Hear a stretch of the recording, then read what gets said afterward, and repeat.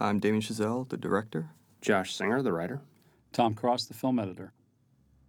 Right now you're hearing the beginnings of a build-up crescendo wall of sound that one of our brilliant sound designers, Eiling Lee, created.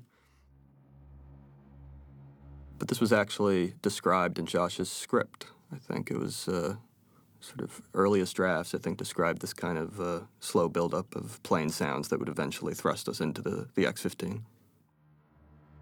Yeah, we talked a fair amount about sound and sound design as we were, coming up with the ideas, sketching things out, but certainly not anywhere near as detailed as what Eiling and her team did.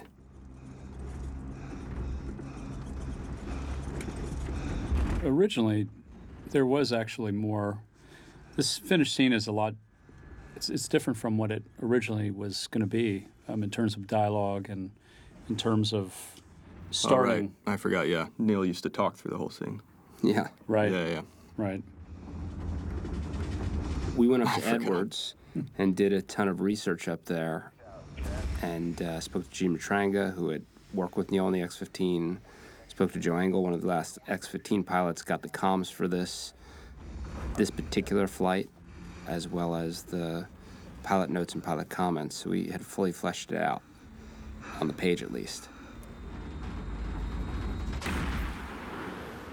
Yeah, I remember a few drafts in, then, we were starting. I mean, I think early on we had kind of, it must have been very, very early on because I remember this also being described in the script was the fact that the camera, for the most part, wouldn't leave the cockpit.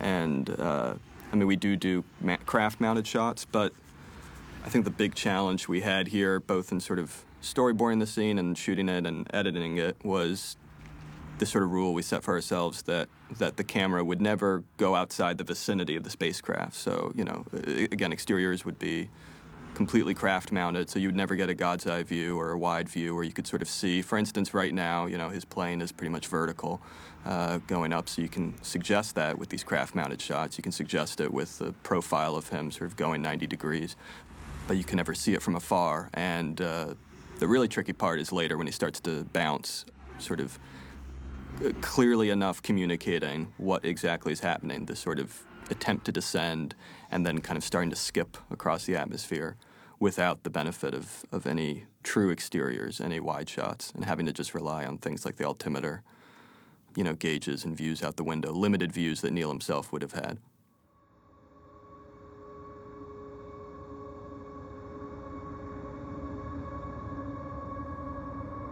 I think in a way this is a great test for us in terms of editing, in terms of putting stuff together to figure out what is the bare minimum that we need to tell the story. We rely heavily on Ryan's face.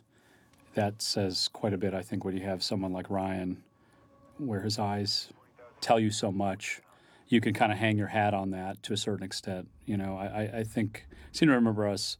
You had pre-planned this so well, like all the other scenes, but I seem to remember us really kind of hanging our hat on Ryan to a certain extent, and seeing his looks, seeing his reactions. That was a really important thing.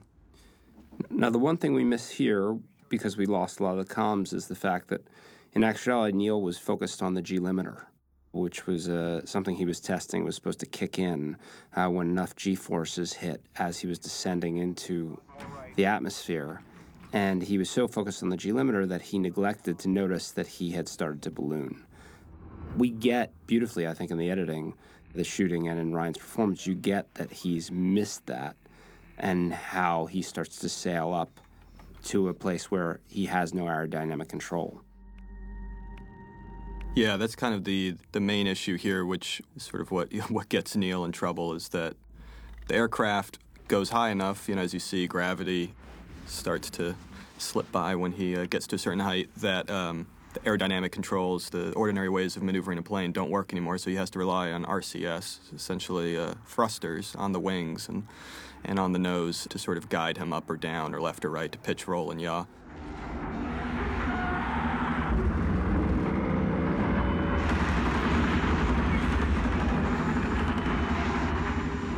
Now, of course, the problem here is that because he sailed, he winds up far downfield, 20 miles away from where he's supposed to land. And this craft doesn't land with thrusters. It lands, via dead stick landing. So now he's got to glide a plane that doesn't glide very well at all, much farther than he ordinarily would have to do, and do a straight-in approach. Seem to be attached. Yeah, they would often refer to it as basically landing a brick.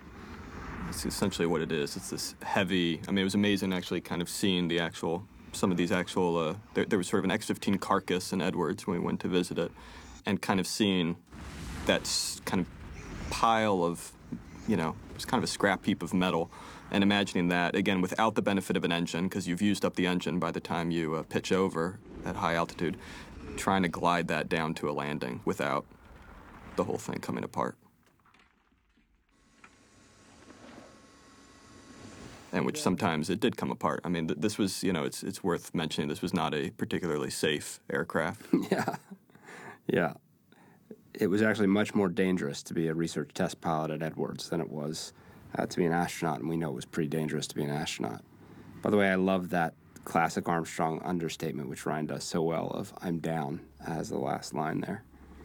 Actually, yeah, that I think was actually why, if I'm remembering correctly, we decided to forego. That was one of the reasons we decided to forego Neil dialogue in the first scene, because it wasn't only in the script. We shot it. Ryan performed all the dialogue that Neil initially said in that scene, which ended with "I'm down." And suddenly I think it felt that would be actually a much better entrance line than a closing line. We thought it'd be more like his character would be a little bit stronger. Yeah. And all the other comms you hear in the background just kind of serve as sound effects in a way, sound design. It's just texture. Yeah. By the way, we shot this all at a dry lake bed it was at Edwards, not far from where Neil had flown the X-15 and landed. And it was a gorgeous, gorgeous day, and we got great footage there. This was our last day shooting. Yeah. Yeah. It's pretty glorious.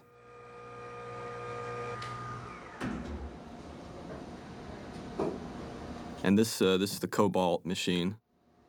It's pretty much what the real thing looked like and how it operated and sounded. It's pretty awful, but it was kind of like a predecessor to. Is that right? Basically a predecessor to Yeah, it was more modern forms of chemo. Yeah, it was a new form at the time. It's pretty rugged.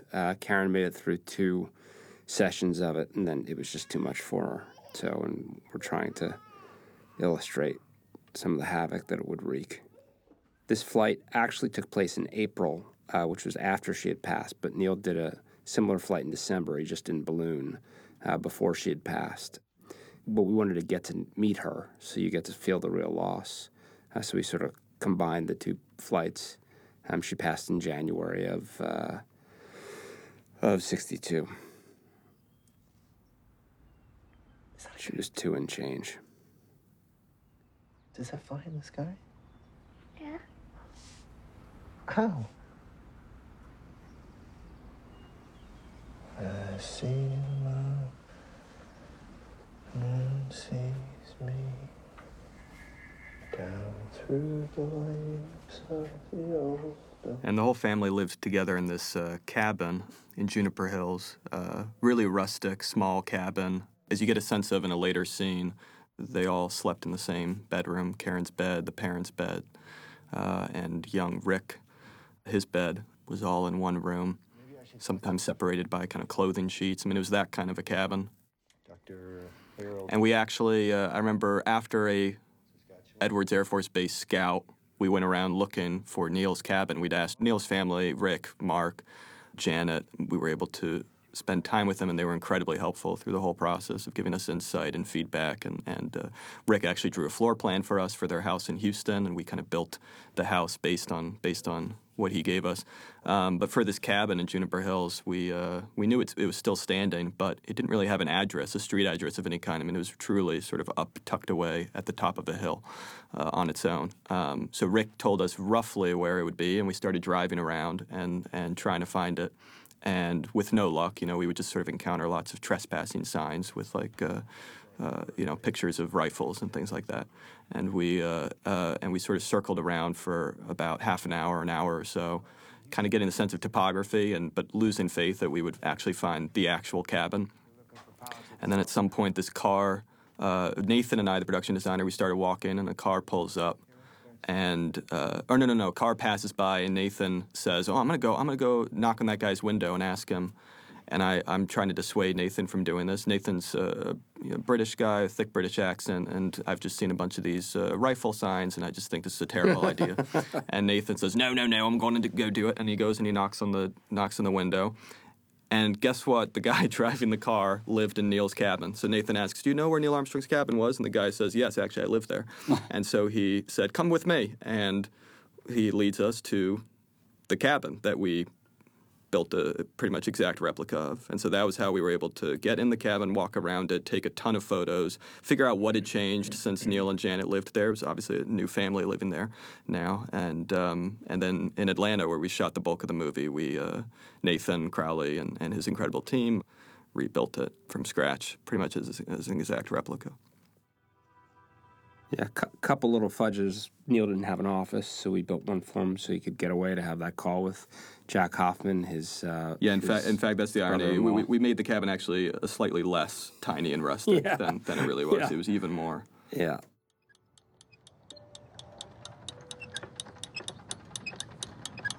This was our first day of shooting here. First day of principal photography. We did about 2 weeks of kind of non-principal photography, rehearsals with Ryan and Claire Foy, who plays Janet, and the kids in some of the house sets.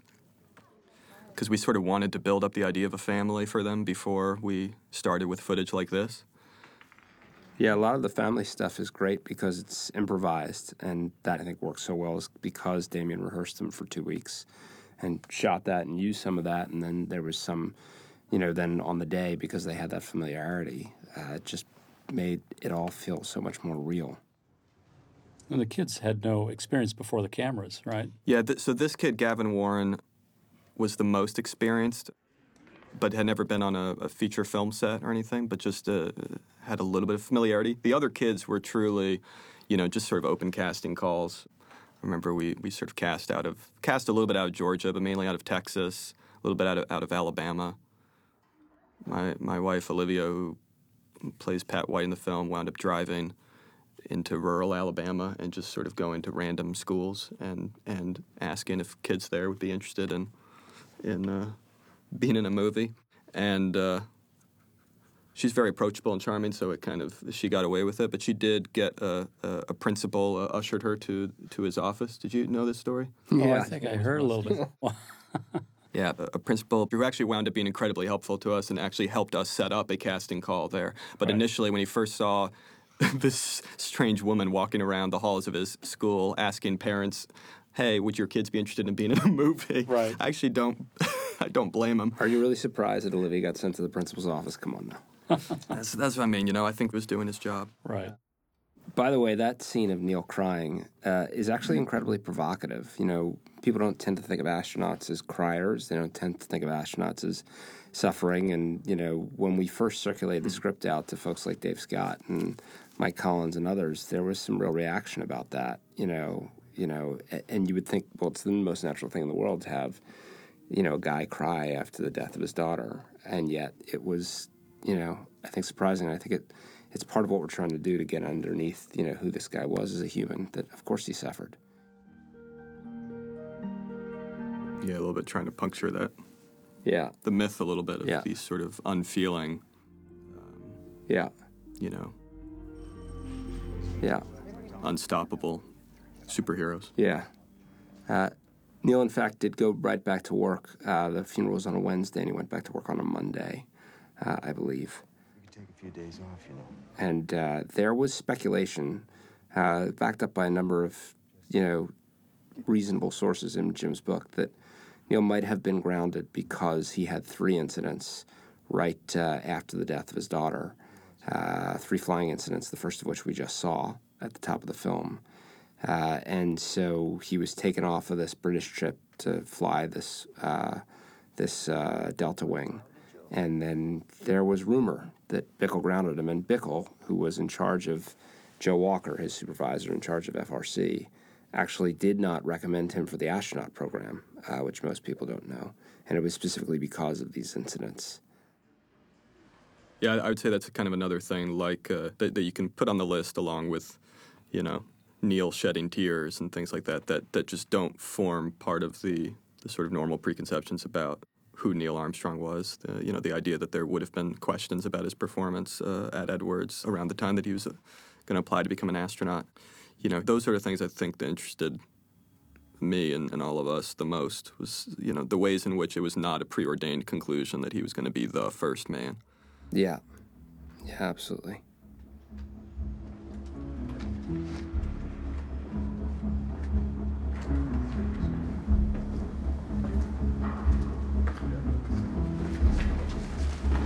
Oh, it's Patrick. I love Patrick. Civilian? Yeah, speaking of things that aren't, very well known, Elliot C. Yeah. Elliot. was one of Neil's closest friends in the program, and the only other civilian, actually, in the new nine. So you can kind of see the sea of military uniforms here, and Neil and Elliot standing out like sore thumbs, so to speak. Yeah. I thought it was cold. That little joke about it being cold, is one of, I think, the lines that I'm proudest of in the script, just because it wasn't the first version. It was probably the 15th. And also, it's exactly what we were told about Neil's sense of humor, how it was wry, and if you weren't looking, he'd slip it past you. Yeah, so subtle that you kind of... Yeah. You can... you might miss it. You can easily miss it. Packed in Germany. Do you have any thoughts on that decision? Well, even considering von Braun's initial criticism, it seems that the payload saved by parking the primary vehicle in orbit and sending a small... A lot of people don't know that these guys were engineers, this second crew. I mean, they were really smart guys, and they were looking for a background in engineering because they were helping to design these ships. Space flight's important. So, hence the questions about the program. opportunities... And then this quote is an actual quote, which Ryan found. Mark had sent him a tape with Neil talking about getting up above the atmosphere. And the quote was in Jim's book. And so I went back and we just put it into the scene at Ryan's suggestion. And I think it's beautiful, what he does with it. And I think it's a beautiful sentiment about exploration and why it's important for us. I don't know what space exploration will uncover, but I don't think it'll be exploration just for the sake of exploration. I think it'll be more the fact that This scene was one of these, deceptively tricky scenes to edit, I remember, because it was, it used to be all sort of a piece a little bit, and we tried to kind of sort of bifurcate it a little bit tempo-wise. Right. And the shooting of it sometimes would make it difficult, but sometimes was our friend. It kind of cut both ways in a way. The verite shooting.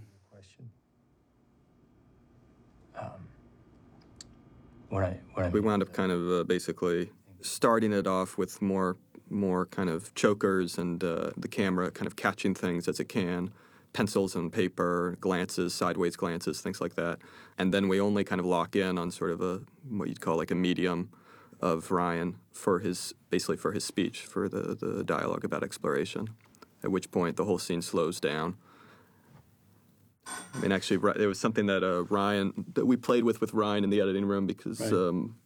And I'm sort of forgetting the way the scene used to operate, but I remember Ryan making the point, which I liked how he put it, was that, it would actually help the arc of the scene if you got the sense that the guys are not on Neil's tempo right. at first, and only at a certain point does the scene, essentially, the guys in the scene click into Neil's tempo. Right, when he starts that specific portion of the speech.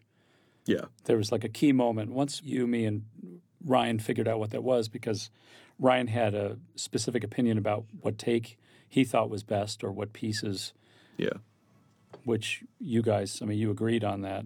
Once we figured that out, then it was a matter of kind of hanging our hat on that, like holding on that one, which meant that the rest of the scene could be played differently to kind of tee up that moment. Yeah. Because then it sort of fell into place at that point. How great was Claire in that last scene? I guess she's great in all scenes. Yeah, Claire was, it was kind of amazing how things worked out because she did a read for the part that was essentially her kind of take on a real interview that Janet gave during Apollo 11 and during sort of the latter chunk of that mission. And the read was so extraordinary. It was so kind of spellbinding, and she did so much with language that she's got this incredible gift of telling you an entire story that has nothing to do with the language that she's saying. It's sort of in between the lines, it's underneath. And this interview is kind of Janet putting on a face, which Janet Armstrong had to do a lot.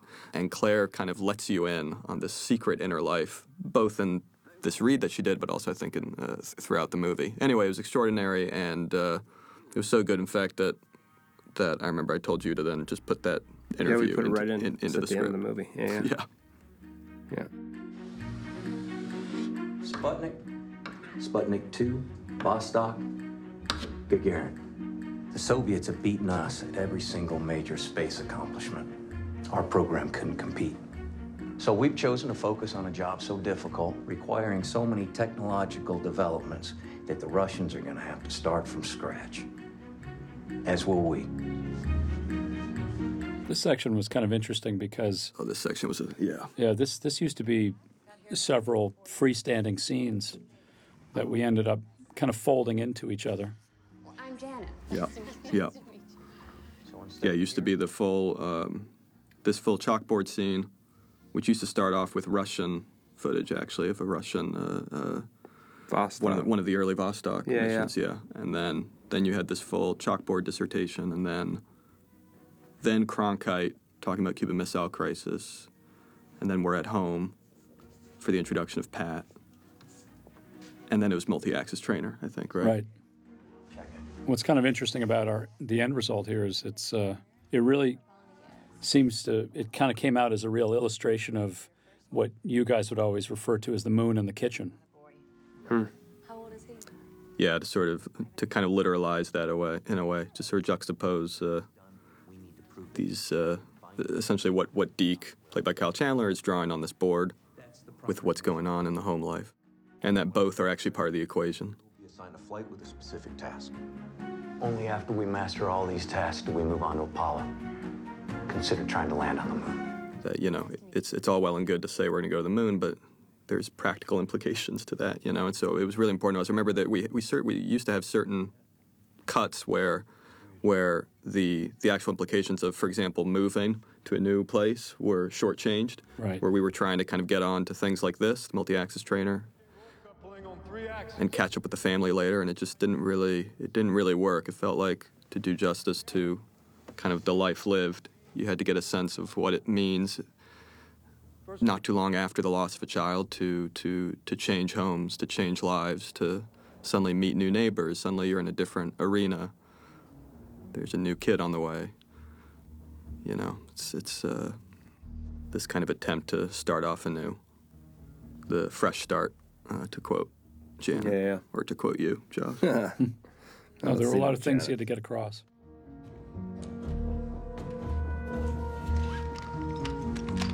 So this is a pretty cool, all of these things were built by Nathan Crowley, right? And they match. I mean, you can look at pictures of the real multi-axis trainer. It matches pretty accurately. It's pretty wild. And this multi-axis trainer, was this actually initially for Mercury astronauts? Yeah, so this is one of the, we're pretty accurate in the movie, and so much so that I wrote a book about where we take license. This is one of the small areas where we take license. This was used predominantly for the Mercury guys, the Mastiff. That's the acronym for the facility, and it was stopped. They stopped using it in '62, but we, quote unquote, hypothesized that perhaps Gus might have wanted to put the guys through the same, stuff that he'd been through. They stopped using it because they didn't have a situation like this arise in space. But of course, this is the exact situation that arises in the Gemini. So we just couldn't. We just wanted to do it as a way of, sort of seeding, what would happen and getting you some sort of familiarity with the challenge once we get into the Gemini, which starts roll coupling on all three axes. We went back and forth, though. I remember almost late in prep. I remember it was down to the wire because the producers were telling me, okay, we've got to figure out whether we're building this multi-axis trainer or not. Are you doing this, or are you doing the vomit comet? Right. That and was sort of it the turned other out they were option about the for same us. price. It literally came down to, well, if one is massively cheaper than the other, we'll do it. And when we found out that we weren't going to be saving a ton of money, these are the the logistical decisions that then you forget about and you try to sort of justify artistically, or one does, but and that was Ryan. But in a way, there. it came down to mostly Ryan actually got into that device in the multi-axis. Yeah. It's Ryan, and then for the POV stuff, it was Adam Hart, his stunt double, and that's also worth saying that it wasn't just that Nathan built that multi-axis trainer and all these other crafts, but in the case of the multi-axis trainer. When using a multi-stage launch vehicle, it's necessary to... There's nothing in the way of kind of, digital manipulation to make it move a certain way. I mean, it was essentially, he built it to move that way. And so it was actually kind of a collaboration between him and the special effects department, Jim and J.D. Schwam, who basically enabled the thing to move and to put Ryan in it and be safe and let us strap cameras to it. It had to be heavy enough to support cameras and everything, so... And he did it for several takes, I remember. There was a good chunk of material and with Ryan. And then I remember I was asked to stop. Well, it's funny because, they have a version of this now at Space Camp, and it doesn't make kids vomit because they limit it to one rotation in a given direction, and then they'll switch up the direction so your inner ear stays fine. I was wondering actually how they... But Frank Hughes explained that back when they were using this thing, they didn't do that, and so it would wreak havoc on your inner ear, and guys would be vomiting all over the place, like we have them do.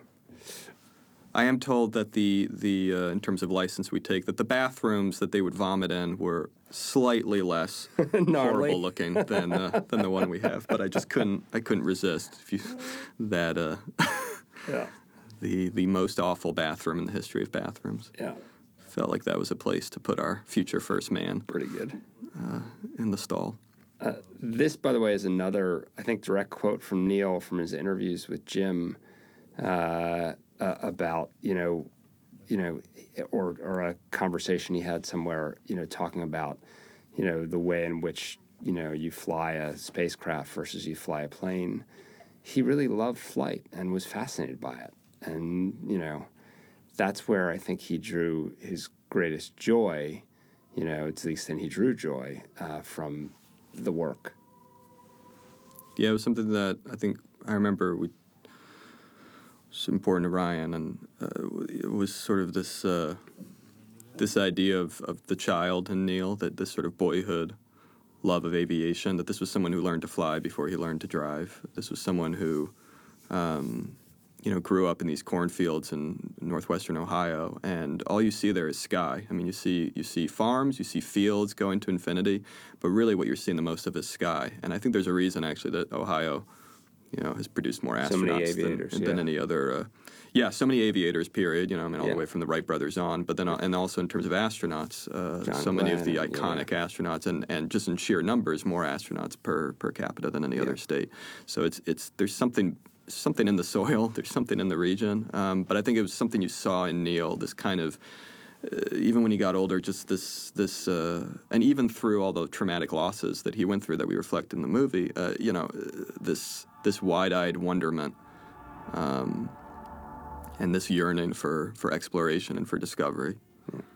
Now, that record that Neil and Janet were dancing to was actually a favorite of theirs, called Music Out of Moon, that featured the theremin, and it's one of two albums Neil took to space with him, as you'll hear later, and it sort of inspired Justin to use some theremin, which is what makes the music. It's a wonderful score. Justin Hurwitz created. The transition we saw too from the dancing, right, from Janet and Neil dancing to dancing to dancing to Marilyn C and a kid dancing was something that we kind of discovered in the editing room, because there's some stuff that we took out of the movie, such as the house fire. Yeah, the house. There was a whole series of scenes. Right. It's about 10, 11 scenes that wound up on the cutting room floor. 10, 11? I think so.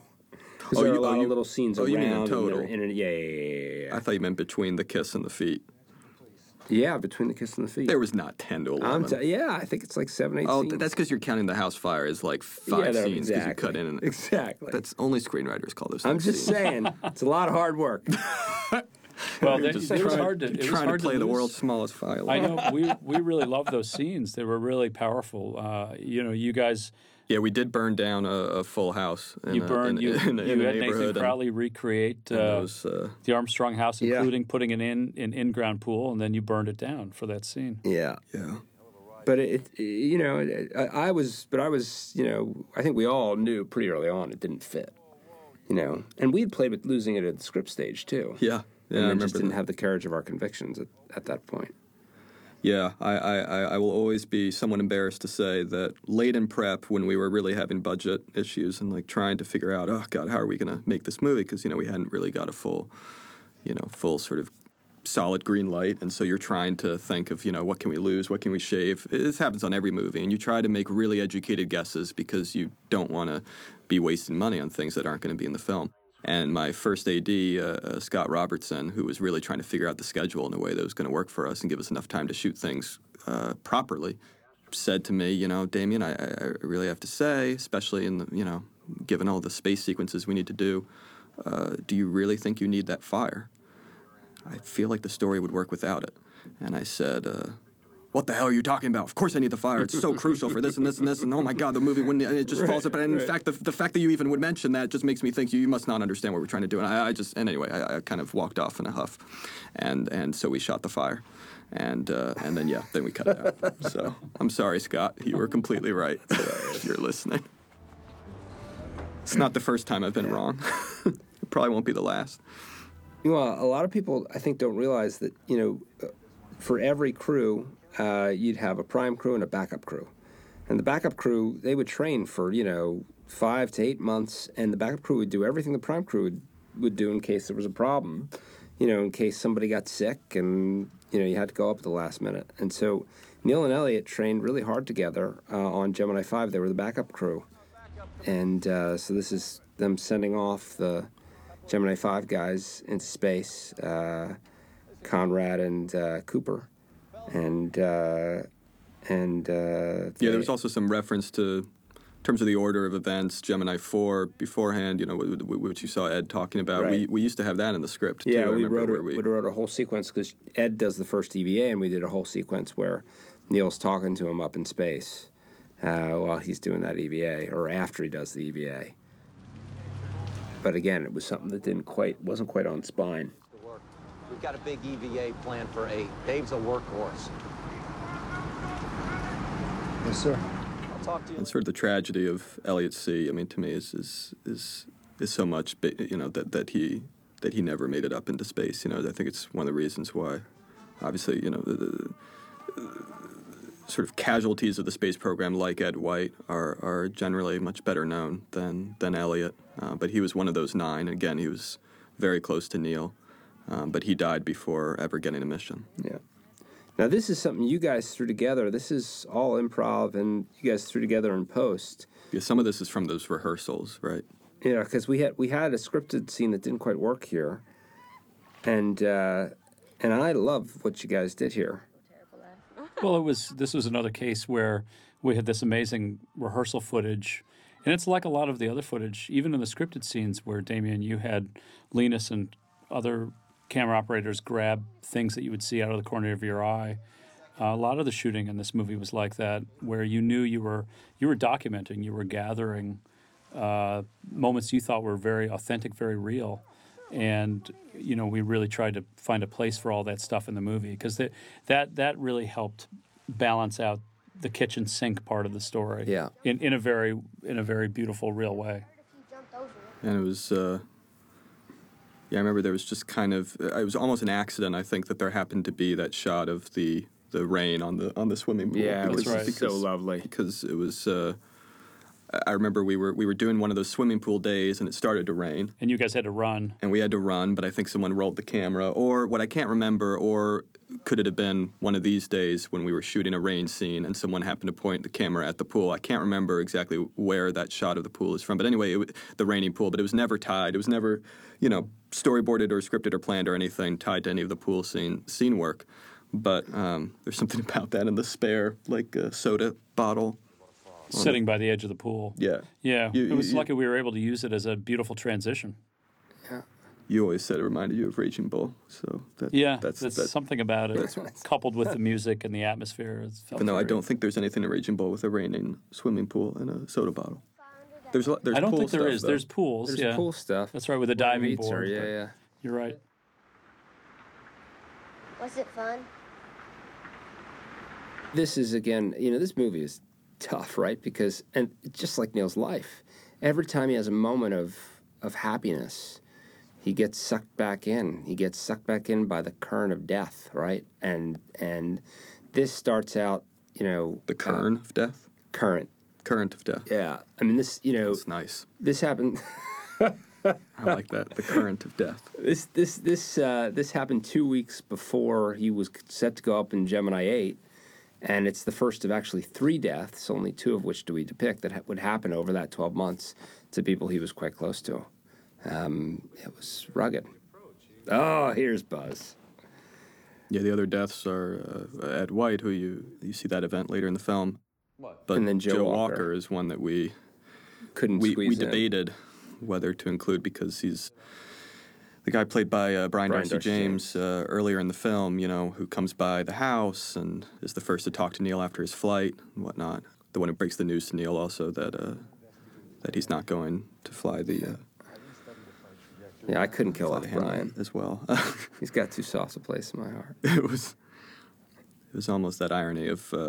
in a way, it was kind of like a similar situation we've wound up finding with the fire, that there was almost a sort of pileup of tragedy in Neil's life that almost became forced from a narrative standpoint. Yeah.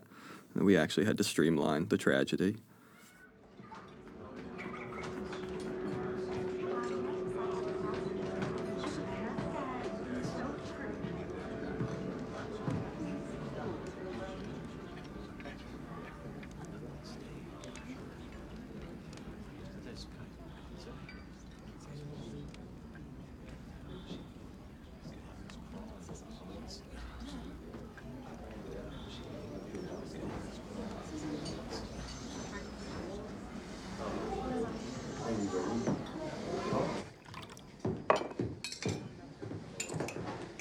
Can we go? Not right now. I want to help Marilyn clear all this up. I don't want to have to do it after we've gone.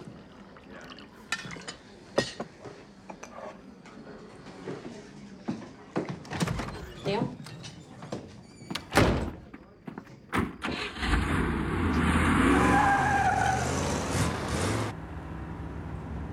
I'm sorry. I hate to be a bother. I think this is one of these scenes that I remember watching Claire's performance, and I just, an early scene, I was just blown away. Yeah. And I actually didn't know Claire was not American. When I started editing the movie, I just thought that she was this amazing actress from the Midwest.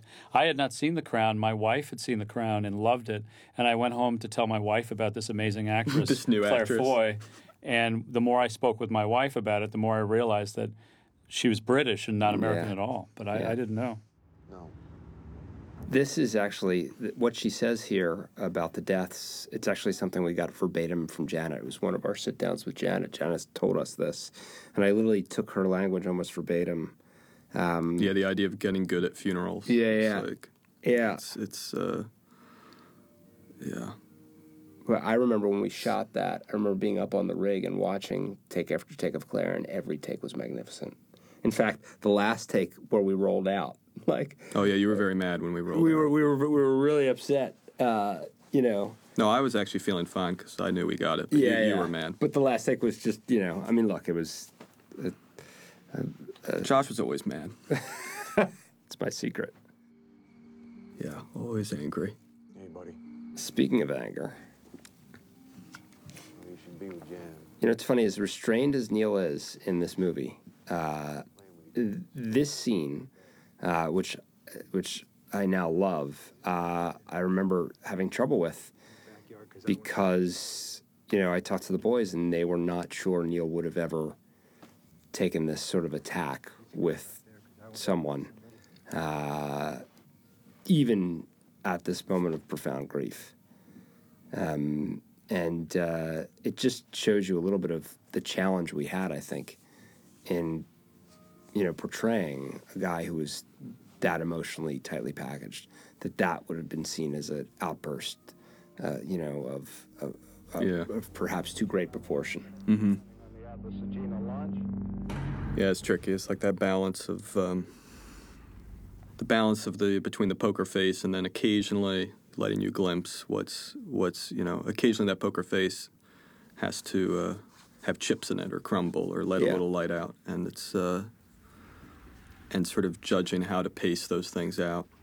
I remember that was actually something that we had to kind of almost recalibrate after losing the fire, because the one thing the fire was very valuable for was less the fact of the fire itself and the house burning down, and more the fact that it unleashed a sort of outburst, like a real outburst, an outburst by anyone's standards, really, from Neil to his son Rick, who doesn't follow him out of the house initially. So Neil has to go back and get him, and is terrified of losing another child, and so you get this sort of very understandable, justifiable outburst that's very unlike the Neil we see throughout the rest of the movie, and it seemed like a very valuable color to be exhibiting, but it wasn't worth. It wound up not being worth, in our minds at least, the all the shoe leather, the real estate, the real estate that it took up.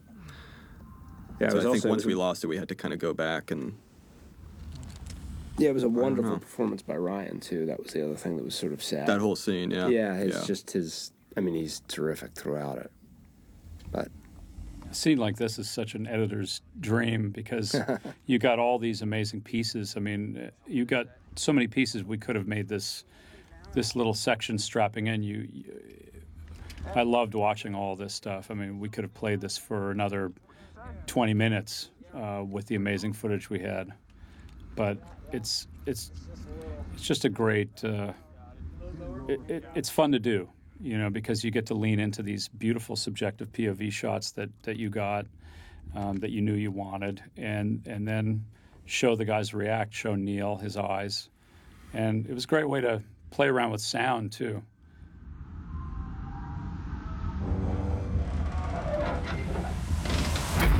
This is the great thing writing for Damien is, we talked about this and I wrote in the script that it feels like you're being shut into a coffin. And knowing that when I wrote that was exactly how I was going to feel on screen. And it does, with the way the doors close, the way you shot it. And then you add to that I think this is sound. and actually this is probably, I think right now, these POV shots were, everything was operated by Linus Sandgren, the DP, the camera, except for B camera was operated by Devin Slininger. But something like this was Linus himself kind of dressing up in the suit, and in case he caught a glimpse of his arm or legs, and basically climbing into where Ryan was seated. Right. To get those kind of true wide-angle POV shots, all of which were shot also on a special small, it's called an Anton Minima, like a extra small 16mm camera that we could fit in with Linus into the craft. With a tiny magazine, probably, right? Yes. Yeah. Yeah. That took forever to load, I remember. Right. Start. Ground power removal. There's always an issue switching to the Anton Minima. So everything else here is shot in 16 too, but it was just on normal Super 16 cameras with normal 400-foot magazines. Looking at all these reflections in the helmets, it's probably worth pointing out that there's no green screen here. This is this huge LED which is wrapped around the craft, which is on a gimbal to shake it, and because you're having an LED project, so they had to have the whole sequence all set up ahead of time, which made for tough shooting, but you get these amazing reflections in the eyeballs and the helmets. It would be tough to do with VFX. Isn't that what Paul said? Yeah, Paul and Kevin. Yeah, there's sort of these anomalies and complexities that you wouldn't think to do almost. Right. If you were reconstructing those helmets. But yeah, I remember. The difficulty wasn't just. It was getting the LED screen to do what we wanted it to do, because it had to be in camera, But, we couldn't just slap green on there and say, oh, we'll fix it later in post. But it was also just the helmets themselves. I learned firsthand why people tend to CG helmets these days, because CG the visors. CG the visor, because as soon as you close that visor, then you gotta. They can't breathe. You gotta. Well, yeah. Unfortunately, you have to have your actors breathe. You're not allowed to let them asphyxiate. So, and you also can't overheat them. So they need cooling tubes. So what's amazing is actually how quickly you basically have to construct a real suit, like a real working spacesuit. I mean, no, it doesn't have to protect them from the void of space, but it has to. It has to provide them sort of a little mini ecosystem with cooling, fluid tubes, and oxygen, but not so much oxygen that it's going to drown out the audio that you're getting from them. And you can only communicate with them via an earbud and a mic because the visors are completely soundproof. So it's a thing that I completely underestimated. But luckily we had Mary Zoffrey's brilliant costume designer who also had some experience with spacesuits from Interstellar, on which she worked with Nathan Crowley as well, the Nolan film. And she was able to handle these challenges amazingly well. What I loved about this scene here, this launch, is that you always designed it to be from the inside of the spacecraft. It was never meant to go outside. You always wanted it to be this subjective, immersive experience. There's one great outtake here where we were shaking Ryan and Christopher Abbott, who plays Dave Scott, so much. The gimbal was shaking so much that I think some kind of notch got like undone or something, and it shook more than it should have. And so you see the two of them really kind of gyrating, trying to say dialogue, say very technical dialogue. Who got the DC? Right. I remember watching the dailies. 5Gs. And then suddenly, like you hear people yelling, "Cut! Cut!" Yeah.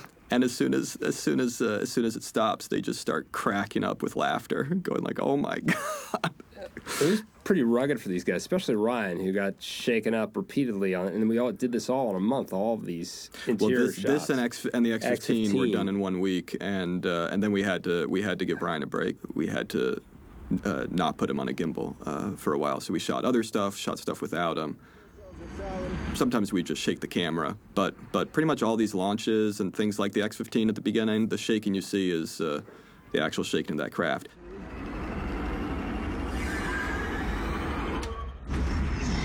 Of course, that little trick shot you saw there, that's not Ryan and Christopher Abbott actually being kind of turned upside down or right side up there. That's the camera doing that, but it's timed with the craft shaking, stopping, and a certain re-axis of the craft. I know the camera did like a 90 degree, and the craft helped with an additional 15 degrees or so, so you wind up getting that really vertiginous feeling of a full right side up kind of maneuver, but it's not quite as gnarly for the people involved as it looks. And again, what's so great is everything you see out the window, that's all LED screens, that's all captured in camera. Even this, I mean, it's sort of the, camera-mounted stuff. This would just be our craft in front of the LED screen. Yeah. And those images were later then touched up in post, but it gives you the in-camera reflections, gives you the in-camera lighting that you're getting from the LED, because the LEDs are bright enough to actually act as light sources. So you can kind of sort of treat it like the real thing.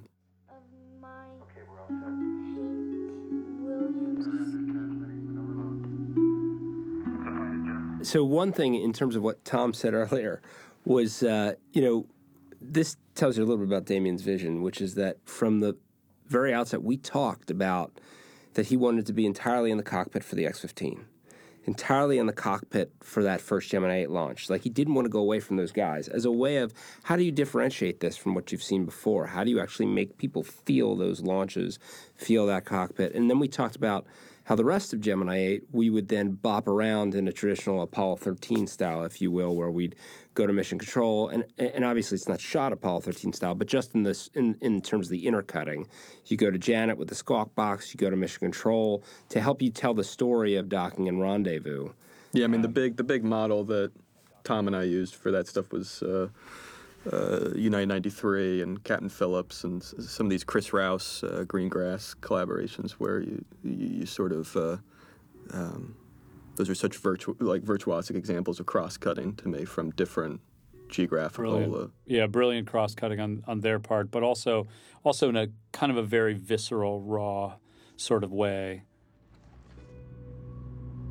But what's great is, what I love about this whole section is it's a section of contrasts, so you have the lead up to the launch, which creates the suspense. Then you have the launch, which is violent, bombastic. It's you feel like you're being shaken around in a sardine can, and it's loud. Eiling's sound of the launch is deafening, and then it turns into something different where it's graceful and quiet. And by the time you cut outside the craft, it's completely quiet. Yeah. And this whole scene plays with those contrasts, pictorially and sonically. And I think, to me, that was a lot of fun to work on. Yeah, and I should mention real quick just the sort of entirety of the sound team, because a lot of the sort of actual kind of tactile sounds of suits and craft noises and what are all actually a lot of them authentic, collected over the course of many months by Frankie Montagno, who worked with Eiling to create this sort of bevy of sound, and then John Taylor mixed it all with Millie Morgan working on dialogue, which meant also including getting a lot of real comms, which you hear in the mission quite a bit here. Sometimes you're hearing our actors, but sometimes you're hearing real comms. So it was this sort of multi-process sound endeavor. And I remember, yeah. Well, I remember on set for Mission Control, you guys recorded all these tracks. I had 24 tracks of audio because almost every actor in Mission Control, every man was mic'd. Yeah, it was a nightmare for sound, and that was a nightmare for me. Yeah, I'm sorry about that, Josh. Because you had to write every piece of dialogue that every Damien man told in Mission me, Control... a month or two in advance, or maybe it was the month before prep, like he wanted to shoot Mission Control like Greengrass had shot, United 93. I don't think I told you a month before. I think I gave you some time. Maybe it was... Well, I probably ignored you for a month because I was hoping it wasn't true. I think you hoped it would go the way of... hoping it would go away because it meant that I had to write stuff for everybody in Mission Control, which is like 8 different desks, across 5 scenes.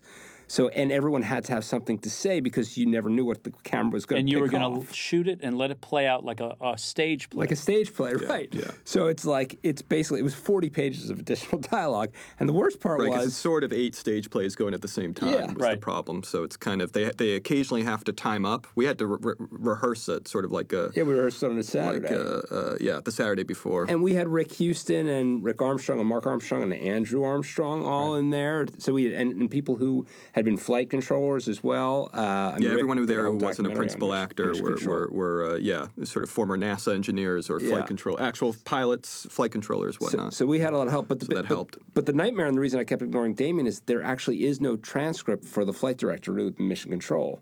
So I was going to have to write it all from scratch. So, and I didn't know where to begin, and eventually Dave Scott put me in touch with Jerry Griffin, who had been the GNC flight controller for this mission. And Jerry literally walked me through each of the desks at each of the moments and gave me this is what they would be talking about. And then I wrote dialogue, and then he corrected it, and then I rewrote it, and then he corrected it. And that's how, but it was a total nightmare. So I basically procrastinated until it was like a week before shooting. And maybe it was probably 3 weeks before because it took a while. But yeah, that was my nightmare. And so brilliantly captured by Linus and company. Just shot like a documentary, shot cinema verite. Oh, yeah, it's gorgeous. Every take I had of Mission Control was different, something different. Yeah. And I just remember getting the footage, and it was some of the most beautiful footage I'd ever seen. It reminded me of what I think, Damien, you and I talked about. We talk about Frederick Weissman. We talk about other documentary filmmakers and the Robert Drew docs and things like that, Crisis and whatnot. Yeah, it's a lot of fun to cut that stuff. You look and select the footage very differently than you would on La La Land or Whiplash. It was tough to winnow it down too, because it was some of my favorite stuff in the movie. Me too. We could only be there for several minutes really total screen time in terms of everything else that you're kind of juggling in this sequence. So. There were only so many close-ups of Chinese food containers that I was allowed to I could get away with. Every Chinese food container earned its take,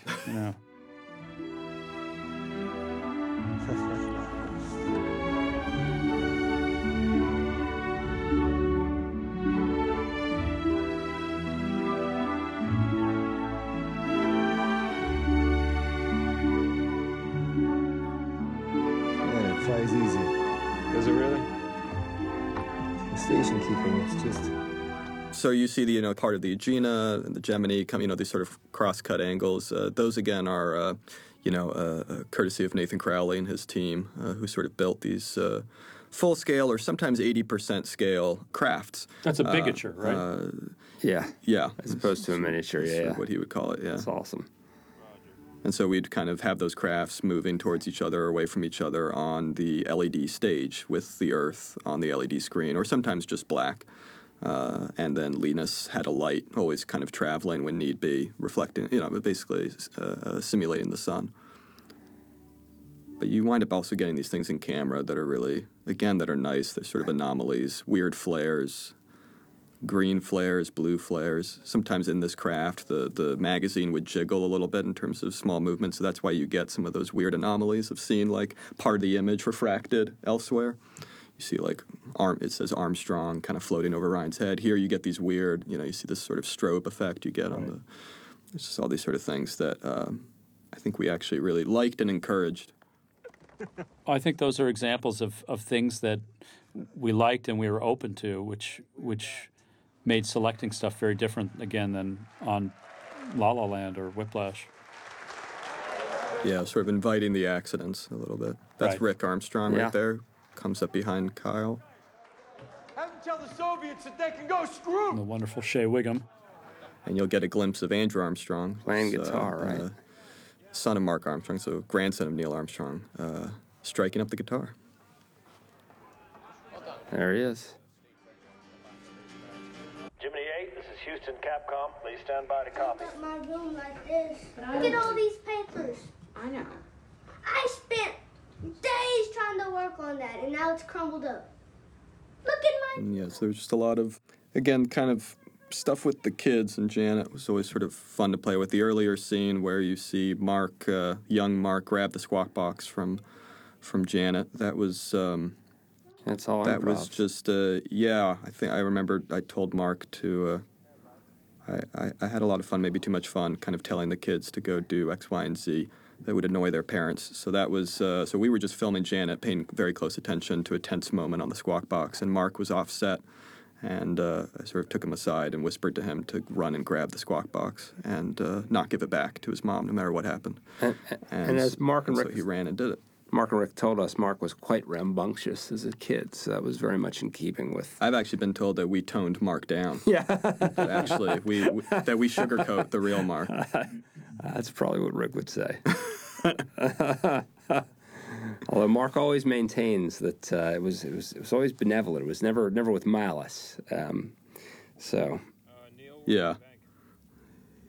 Well, you never know. This is one of those stories where you read about this and you can't believe you don't know this story. And I feel like most people don't.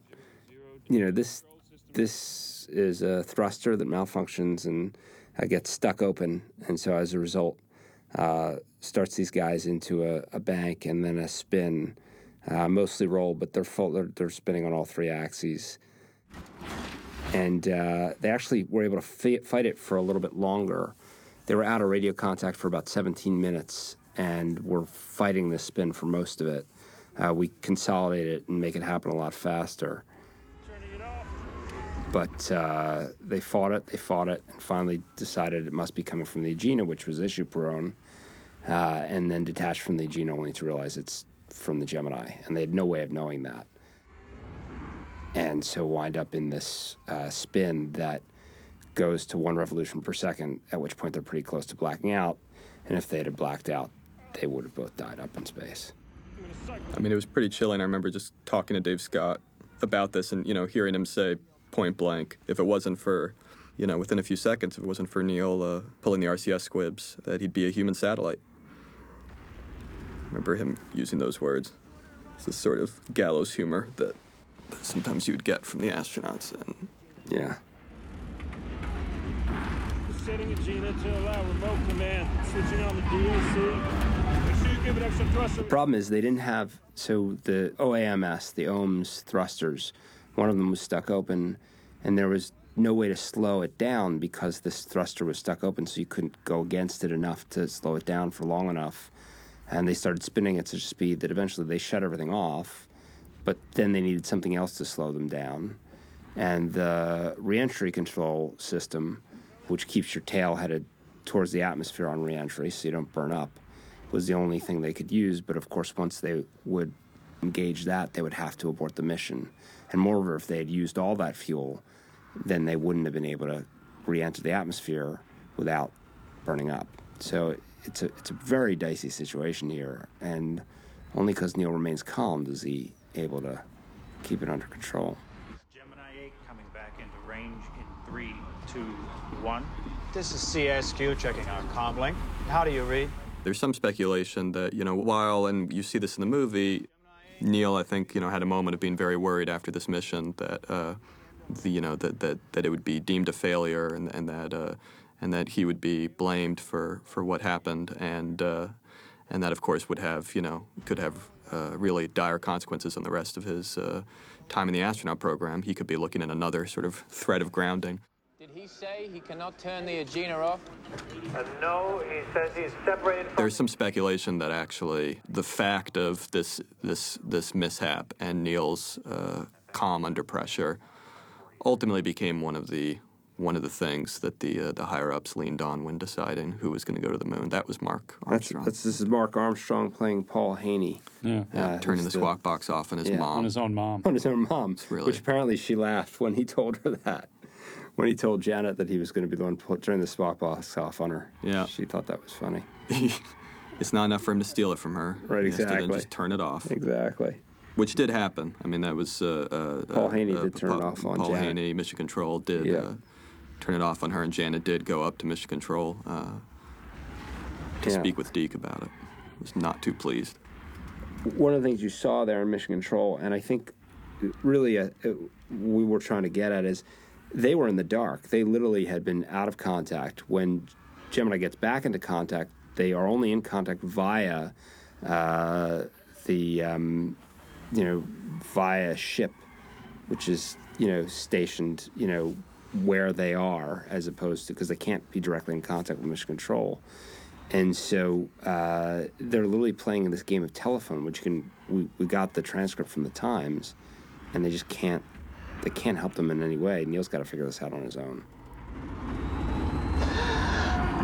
Some amazing sounds by Eiling Lee here. And some amazing cutting by Tom. Well, I just remember the amount of inserts that we had for this were pretty astounding. And of course, all of this had to kind of pass that litmus test later on down the road when you guys showed Frank Hughes and Mike Collins and other people, other experts.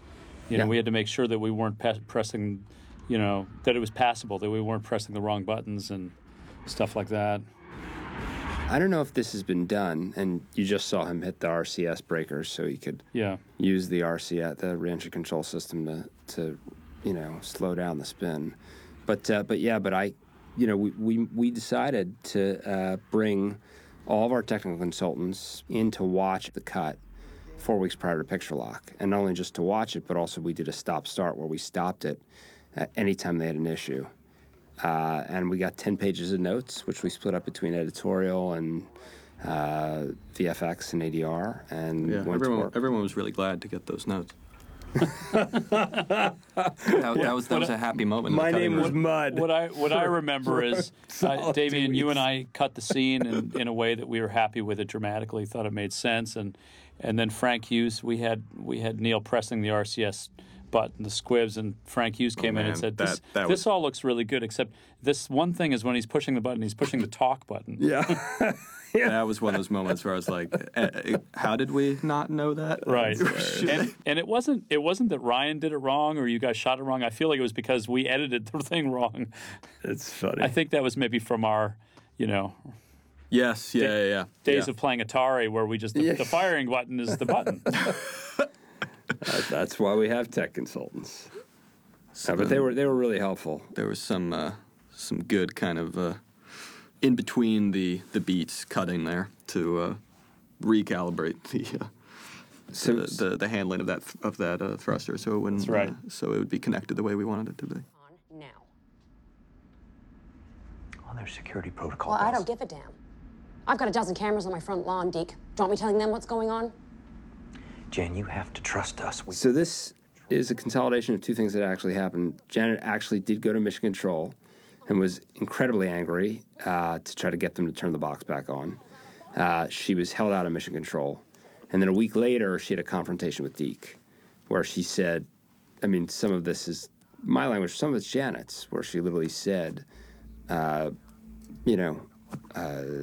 she said, I will tell the world if you do this to me again. Speaking of language, all this language in here is direct comms, right from the Gemini 8 comms, because while we didn't have flight director loop, we did have air-to-ground. And a lot of what you hear in this cockpit is comms, which to me reveals some great character. This thing about I wish I could argue about them going back down, the thing he said earlier about how, I don't have time to talk to you right now, I'm too busy, those are all verbatim. And here, we used to have a re-entry. We had a moment where Gemini 8 capsule, we see the re-entry again from the point of view inside the capsule. But I think we felt it was almost like a little too similar to the launch in some ways. But I think we should focus on the progress. Yeah, and so we wound up finding that sort of, it was actually kind of I forget at what point we found it, but somewhere in the cutting, that kind of handoff from one leftward facing close-up of Ryan to roughly the exact same scale, rightward facing, right. At the press conference. Right. Sort of fishing through the angles that we had, because it wasn't planned that way. But yeah. But I think ultimately we were really happy with that transition. Yeah. There was no way to know that it's Russell. Well, there's a little bit of that idea of kind of that Ryan and I talked about early on, sort of the if you could find a way to communicate, again, in keeping with the sort of moon in the kitchen sink idea, that if you could find a way of communicating the way these guys, the way that space and the home life sort of would bleed together, that they can't help but bleed. And once you go up there, it's sort of, you carry space with you. And so there's, it's almost this sort of waking dream aspect where 1 minute you're in space, floating around the Earth, and the next minute suddenly you blink and you're on the ground. And what do they do while on the ground? Well, they talk about space. Right. They talk about space here in a conference room. They talk about space with beers in the backyard, looking up at the sky, wondering when they're going to go back. And it's just this sort of, I don't know, I would imagine it almost contributes to that kind of rootless, sort of disoriented feel. Yeah. Our wild ride. Ryan kind of would, another expression I like that he would use was sort of, that if we did it right, this wouldn't be a movie about someone landing on the moon. It'd be a movie about someone landing on Earth. And that's the real mission. Right. This Life magazine story was actually, that was the title that was pitched. Neil was very unhappy about it. He actually had this call with Dave Scott at the office, and Dave heard him getting, a bit agitated. And we put it at home just so you could feel out, feel what it does to the family a little more directly. Yeah. But, just getting a sense of the fishbowl these guys are in from that, and also the reporters' questions, which are all, again, verbatim from the actual post-flight interview. Again, just being on such a different page. I married Neil because I wanted a normal life. I know.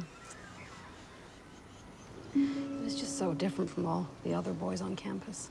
So great having Olivia here, having this relationship between Pat and Jan. Bonnie Bear, who Olivia talked to, literally brought us photos that showed, Janet holding Pat's hand during the Gemini 4 flight. And they're really moving because you get a sense of how close these two women were. Yeah, Bonnie is Ed and Pat White's daughter. I think these women being next door neighbors and just going through the same things got very, very close, which makes what happens to Pat all the more devastating.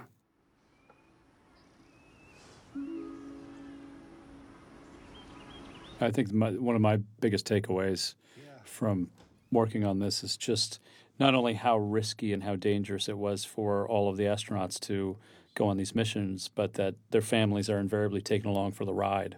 Yeah. Right, whether they want to or not. Whether they want to or not. That Right. wasn't something I was aware of or thought about before. It also wasn't really something that I think NASA really took into consideration, at least in the full extent that one would hope. Yeah, Jim would talk about there was often. casualties that just weren't really,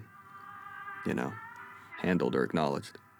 Yeah, Jim would talk about often how isolated they really were. That those pictures you see of all the people around the Wise really wasn't the case. Certainly not with these Gemini missions, where they would be alone in these houses with a PAO officer, a public affairs officer, and that was it.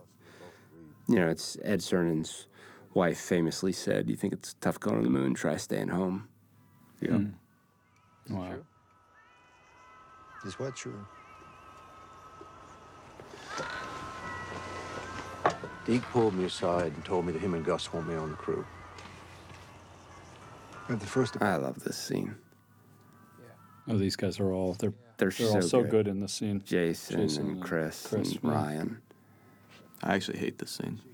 I think it's terrible. I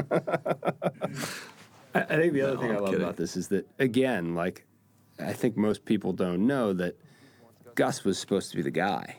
Gus was he was the guy who Deke wanted to be, if he could make it work, wanted to be the first one on the moon. That that was the main crew. That's, he was the one guy from Mercury who was still flying, first guy on Apollo 1. And so when Ed became a part of his crew, which he wasn't originally a part of his crew, but when Ed becomes a part of his crew for Apollo 1, that's a big deal. And it's really Ed himself exciting. was kind of if you had to pick one almost from that new 9, yeah, and the second group, not the Mercury group, Ed would have made a lot of sense because he was sort of the shining knight of that group, and having been the first American to perform an EVA, and just good looking and charming. Yeah, everyone loved him, and I think Jason Clarke captures this beautifully in his performance. That he was the friend that you want around when you need a friend. He was, and he was a friend, very close friend to Niels. He was a friend to a lot of the other astronauts as well. Just a damn good pilot and an astronaut as well. So I think there was a certain expectation. This time I'm gonna put this one in the freezer. Okay, in you go. Keep it for longer and then it goes out. This is one of my favorite pieces of the movie, and this, again, I had very little to do with. We wrote a swimming pool scene which just didn't quite work, and this was all improv that Damien and the actors captured, and it's just, when I first saw it, we'd always talked about this moment being a moment, the Apollonia moment, right? It's the last moment of happiness before the final straw that breaks Neil and turns him into, someone who can only be focused on the mission. And I think Damien, the actors, just captured so well the beauty of that. I'm not laughing, I'm crying. And I think Justin Hurwitz's the score amazing. is extraordinary. Score really sells the bittersweet. He doesn't need a big head. Let's not go so far.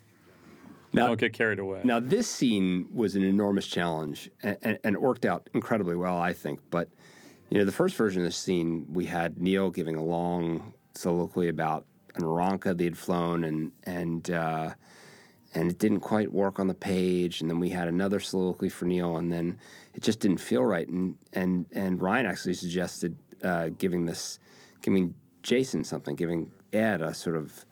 And so we talked to Bonnie, we talked about his faith, we wrote a bunch of different things, we played around with Jason and Ryan.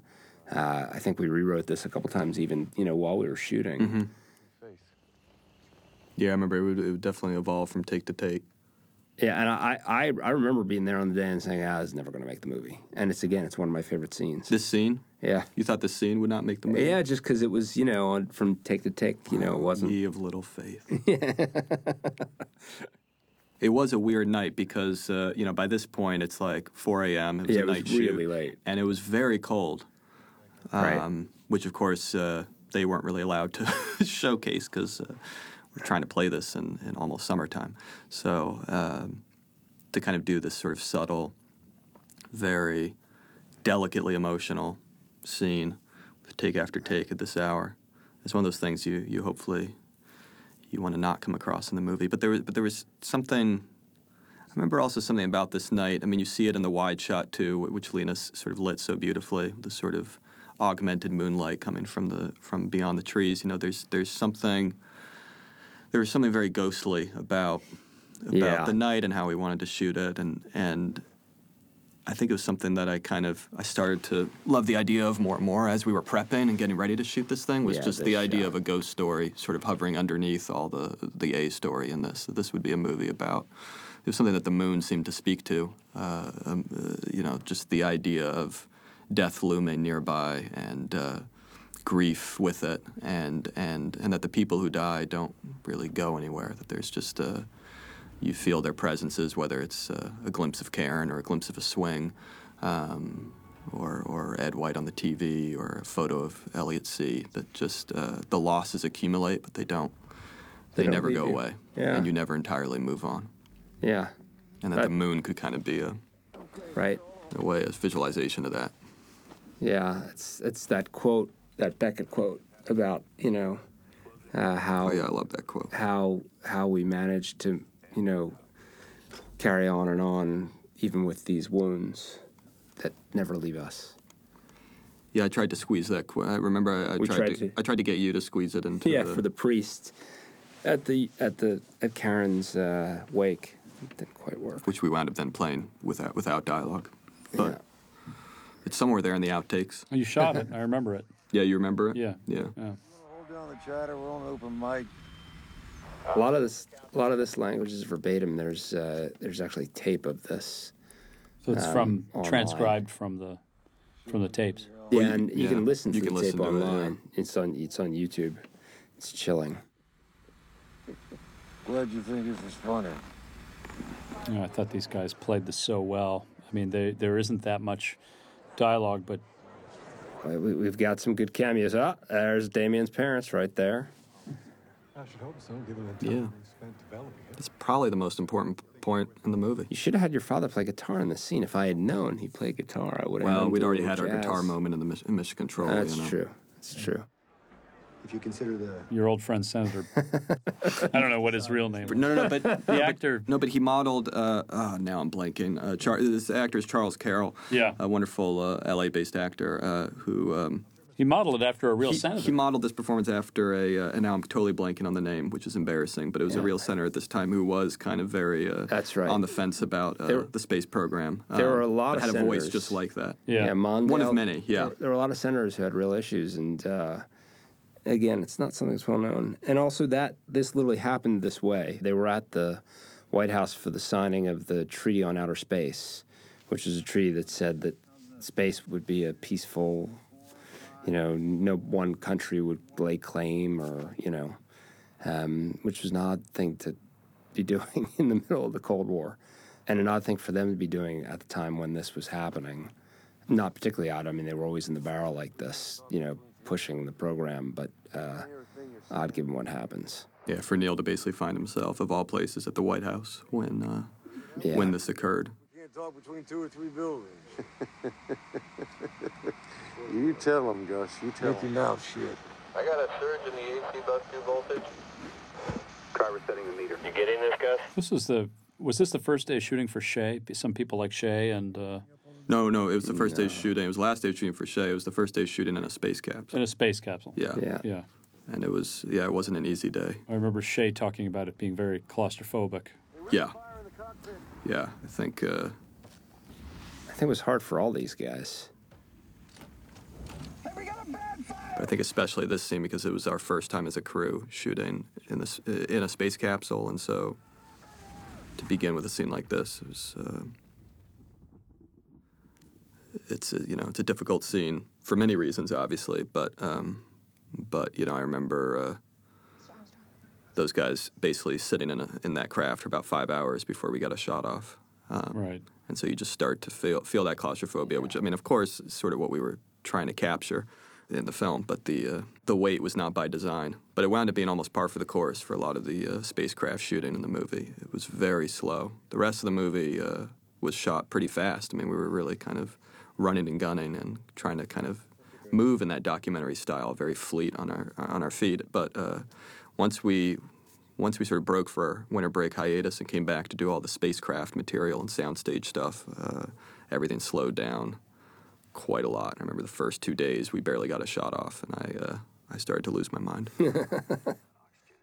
But, you know, in a way, it was like, how could we try to find a way to, while doing this sort of technically demanding space material, find a way to keep the sense of, just the sense of spontaneity and purity and an actor-centric focus that this first part of the movie, you know, first part of shooting felt like, you know, where we could, you know, this is a scene that, you know, where I find Ryan's performance breathtaking here. But I was just going to say his performance here is extraordinary. It's amazing, and I remember also, and you know, Kyle was there, even though he's just on the phone. He was just there in the other room. So I actually, you know, we were able to play around even in this scene, where you know, Kyle would sometimes say a little bit more, Ryan would react a little bit more, a little bit less. We would try different timings on when the glass would break. So you know, just even being able to do little calibrations or little changes in the scene to keep. And certainly the way Ryan likes to work, I love to work that way, of just trying to, you know, that you never take anything for granted, trying to always keep discovering, keep excavating, keep seeing what you can make better. Sometimes you don't want to make it better, but at least you've tried, at least you've sort of gone somewhere. And it's hard, and I think our big challenge was to sort of maintain that kind of style once we were on sound stages. This footage, we recreated it, but it's actual. You can see this footage. They did a long broadcast on CBS the night of the Apollo 1 fire, and they ran footage of the guys, and which we recreated, and, you know, I had other footage there, too.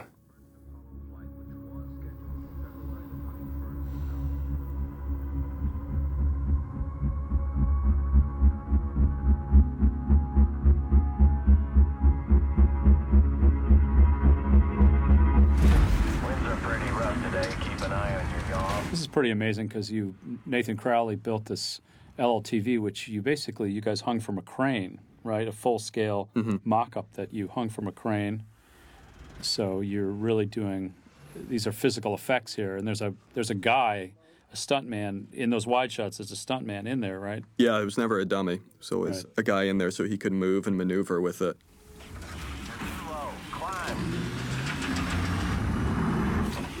But yeah, he just did an amazing job, and we would hook cameras up inside. And then, of course, it's combined then with a lot of this footage is Ryan, combined with Ryan, who we shot both against an LED screen and also on like a 10-foot high or 20-foot high platform. Kind of on a gimbal, with right? Again, yeah, on a gimbal. Both times, both against LED and on the platform on the field would be a gimbal. And then here is a parachutist jumping from a plane, timed with this explosion.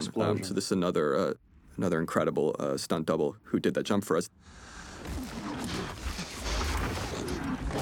This is Ryan right here, going through the weeds. This is all Ryan. So yeah, I mean, basically, you know, Ryan did everything he could do, and then we would mix and match with some of the stunt team. But yeah, we had an amazing stunt coordinator in the film, an amazing stunt team who just obviously had to accomplish some pretty difficult stuff. In conjunction again with the special effects team as well, who kind of created this fiery wreckage for us on set.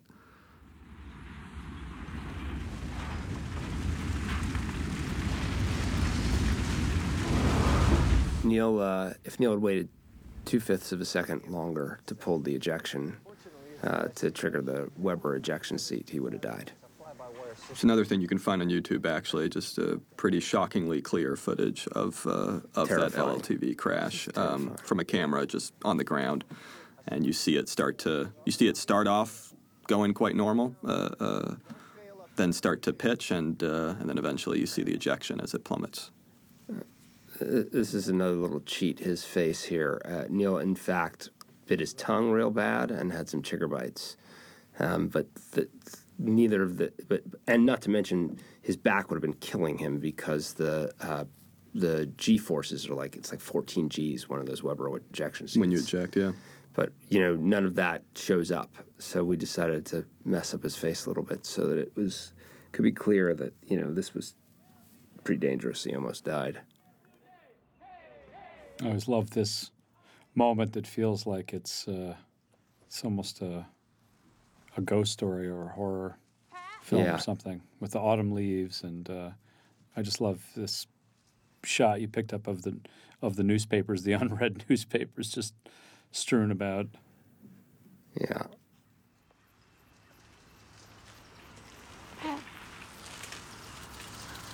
We asked Rick about Pat, who took her own life much later, but also, and it's not entirely clear, but certainly almost OD'd on some pills shortly after Ed died. And Rick basically said, after Ed's death, Pat just wasn't there.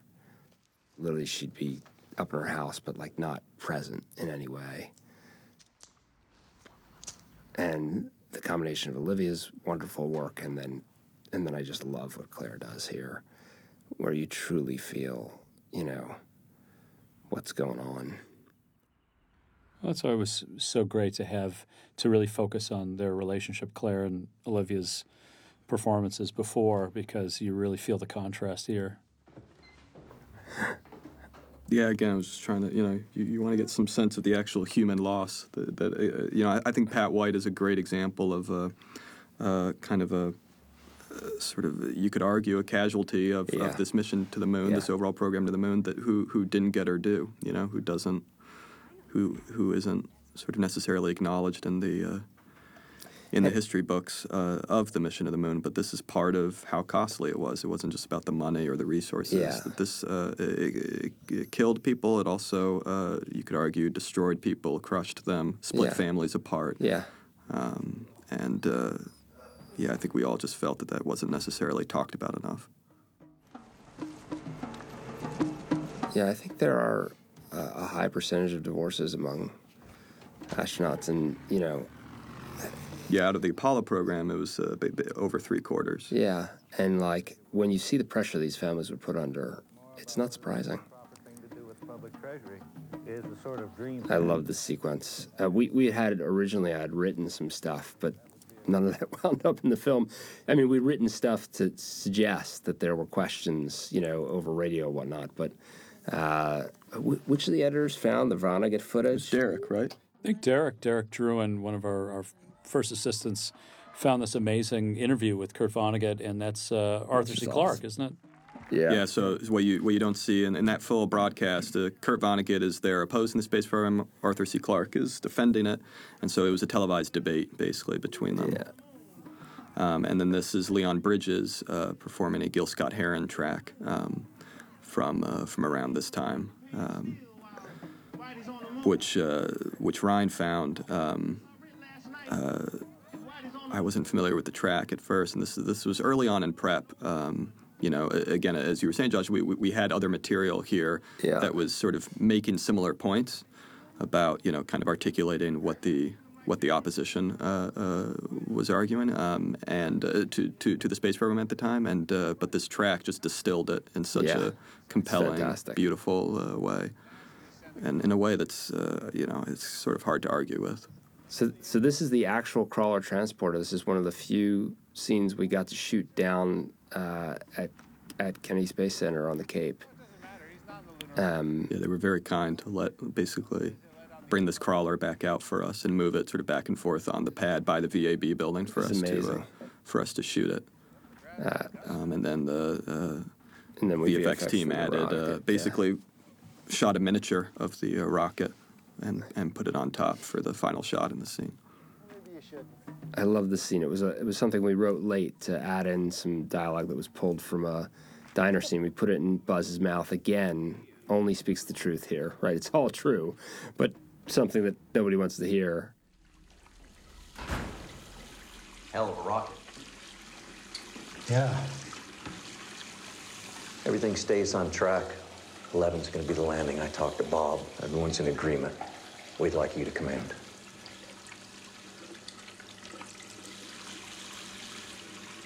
Neil was told about that he was going to command Apollo 11 during Apollo 8. So that's accurate. The bathroom of it all, we just love the sort of how these huge events in history happen at these, sort of in these mundane ways. Happens in the bathroom. Yeah. So anticlimactic. Yeah. And of course, the real moment Neil knows that he's actually going to the moon, they all know, is when Apollo 10 returned safely, because then that's the real moment when you know that he's going to be the first one on the moon. It could have very easily gone other ways. Even once he got the command for Apollo 11, right. 10 could have been an incomplete mission or aborted or whatnot, or been shifted in terms of priority, and so 11 could have become what 10 was doing, or so on and so forth. 12, 13, any of those could have been the first landing. Right. But as you hear Cronkite describe here, 10 did what it was expected and supposed to do, and that led to 11, Neil's mission being the landing, or the first attempt to land. Your dad's going to the moon. Okay.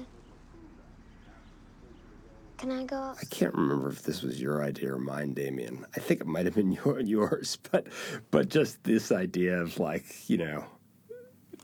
it's one of my favorite little scenes. But the kid isn't really blown away by the fact that his dad is going to the moon. Yeah. Every flight took on new objectives and left us with... A lot of this is verbatim. I love this speech of Neil's, because it's what he really felt, I think, that he'd always say it was 400,000 people and they were just sort of the tip of a very long spear. And all these reporters' questions are verbatim as well, sometimes from different interviews. But consolidated. But consolidated. But all questions that Neil was asked. Wasn't that first one Anthony? Yeah. Your friend from Spotlight. Yeah, he's good. That guy is good. This scene I love the footage for this. This was fun for us to work on. Again, beautiful Faraday coverage, and I love seeing I don't know how you guys found all the vintage camera equipment and stuff like that. It's kind of fun to see the art direction. Well, also speaking of art direction, this bizarre contraption that they put the astronauts in for this sort of... This little container box where they were... Blow the air out. Blowing the air out so that they wouldn't catch any flu germs. Yeah. One little piece of the scene that we cut out, but we did shoot, is when they first came onto the stage, they were wearing gas masks. It was a little bit of a sort of gag, but they actually did add to the weirdness of it. Yeah. That more fuel line also that's a Neil. I can't take credit for that. That's Neil. I thought you were going to talk to the boys. What did you want me to say? What do you want to say? So there's a good story here. So I was very nervous about showing this scene to Rick and Mark, because Rick, I sent him the final sort of, the final corrected version of the script to meet the cut as we had it 4 weeks before, picture lock. And Rick sent me an email, just a couple comments on the script, and one of them was, I don't think Mom would have dropped the F-bomb. Right. And so I'm very nervous to show them this scene in the stop-start, because Janet, of course, drops the F-bomb, and I was convinced they were going to make us try to change it. We play the scene, and I stop it, and I look at Mark and Rick, and they basically both smile, and they're like, we can't argue with that. Just because Claire's performance is so dynamite. And moreover, they felt like this was a good approximation of, the kind of argument that Neil and Janet might have had. She's so strong. I mean, Janet was so strong as horseradish, as Neil's brother Dean said. Is that what he said? Yeah. Strong as horseradish. And Claire just embodies that so well. Yeah. Where they're both so incredible in this scene. And Damien, I remember Ryan, we spoke a couple times with Ryan. He came in a couple times, and we all looked at stuff, and we really milk this scene to get the best possible moments out of both of them, certainly. But it was definitely interesting, kind of working with both Ryan and Claire often together in these scenes, because they're very different actors. They come at it from very different methods. Ryan really likes to, for example, it could be as simple as Ryan likes to look at playback. He likes to, not all the time, but often will like to look at stuff, and then he'll watch rushes as we're shooting, just so he can kind of keep track of where he is as a character and what he feels he's expressing well, what he feels he's not expressing well, and what he can improve on. And then that carries through to the edit. He would like to come into the cutting room. Right. And certainly was, anytime I needed him or wanted to get his opinion on a take or a scene, it was very readily available. And Claire is exactly the opposite in the sense that she, anytime Ryan would go off to playback, I'd offer her the same thing. And she'd say, oh, God, no. Like almost as though it would be torture for her to have to look at herself. Right. And similarly, did not want to come into the cutting room, wanted to wait till the film was finished. So it's much more of a sort of do the job and kind of send it off. Right. So it was really interesting kind of seeing them sort of develop a methodology together. They wound up sort of meeting each other in the middle a little bit because so many of these scenes were sort of dependent on both of them.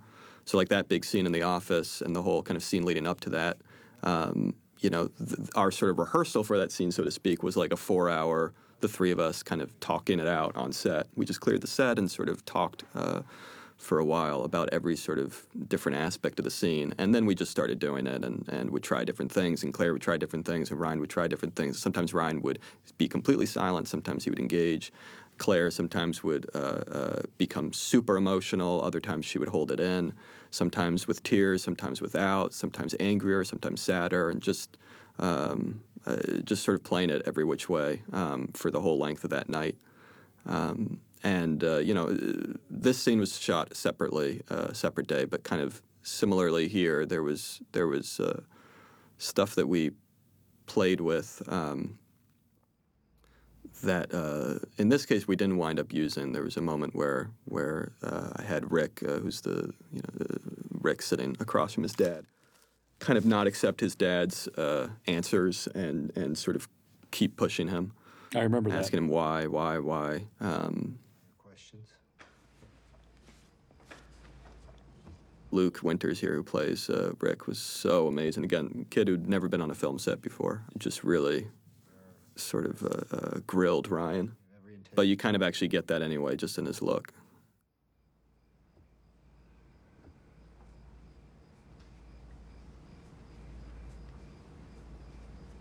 It's such a beautifully written scene. Well, it's fun, Josh. It's funny because this scene is a lot. This one's pretty close to the text, whereas the last scenes with Claire and Ryan, the fight is sort of half of what I wrote and half ad lib. And in fact, I wasn't on set that day, and I remember Isaac Klausner calling me from set and saying, "Well, there's a lot of ad lib." And so when I watched the dailies, I watched it with the sound off of the fight, and I loved it. I could see from the performance, like, oh, this is great. And I called Isaac, I said, I don't care what they're saying. Right. But this scene at the dining room table was a scene we went over with Rick and Mark a bunch, because this actually happened. I'd originally said it in the bedroom. They're like, no, it was a dining room table, which was odd, because we never went to the dining room. They sat at the dining room table, and a lot of what was talked about, we really went over with them. And in fact, that thing Neil says about, there are risks, but we have every confidence. Like, that's something that apparently Neil actually said at the very top of that scene, because Janet had very much wanted him to tell them that there might be a chance he wasn't coming back. I think if that scene works, it's in large part because, Rick and Mark really helped us get it there. Two of her sons into the unknown. And this contingency statement, that's based on that's a real thing that you guys found. Yeah, so this is one of those things, anyone in the space community knows about this. It's really great lore. It was written by William Safire, and it was written because the astronaut who was the liaison, and I think it might have been Cernan, I can't recall, but the guy who was the liaison to the White House had basically said, you should write a couple contingency speeches because we're not quite sure what's going to happen here, right? And this was one of like 4 or 5 that he suggested that said, it's possible they get to the moon, can't get back off. And so it was written. It wasn't actually shared with Gilruth and Deke at the time, so we take a little liberty there, but it was written, and they had it on hand just in case. And we just thought it would be such a great way of framing this trip and reminding you that they really didn't know. And Timmy, to the extent to which, you could see that little glimpse you see of Buzz signing an envelope and handing it over to Deke. Those were insurance covers. Yeah, because they couldn't get life insurance.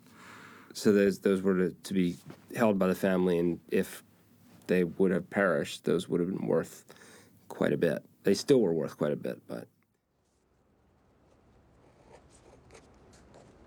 This is Chris Calley, whose father actually drew in that sketch, style, those sketches the morning of. So we had Chris come in and do it for us. That breakfast scene was one of my favorite things that you shot, Damien. I mean, I just love the look of it, the way it's photographed, the way you staged it. It felt so real. And I remember when I was putting the scene together, so eerie about it. It's very got eerie. Such a great tone. It's amazing. And there's something also about the suiting up. It feels so real. I remember looking at some of the archival footage of the real breakfast, of the real suiting up, and it was astonishing to me. I mean, what you recreated was thanks, Tom. Well, it's really sweet of you to say. Do you make sure to say all your nice things when the mics are rolling, so you can? Because I never hear these. Are we still in the cutting on? room? I bet you say that to all the directors. I only say it on the DVDs. Yeah, you say it to all the directors, don't you? I save my constructive criticism. Tom, how do you feel about the fact that you work with? We missed the bus. The bus that takes them to that we used the actual bus, which took the guys to the launch pad. And that shot of them getting into the bus was the actual place where they got into the bus. And in fact, we had Mike Collins and Buzz Aldrin there on the day, which was pretty wild. But you happy you got that out? I am. I felt a need. This is an incredible shot here. Somehow you guys recreated this. You have this footage going up the elevator, looking through the elevator glass door. Well, it's again, credit to Nathan Crowley built the sort of elevator rig, and Paul Lambert, Kevin Elam, the entire VFX team for creating the imagery on the LED screen that we were able to shoot, and then Lena Sangren, of course, for shooting it. This also was sort of a feat by Nathan and VFX. This is all shot on top of a power plant in Georgia, so we were up high, and they kind of transformed part of the roof into the White Room and into the capsule here.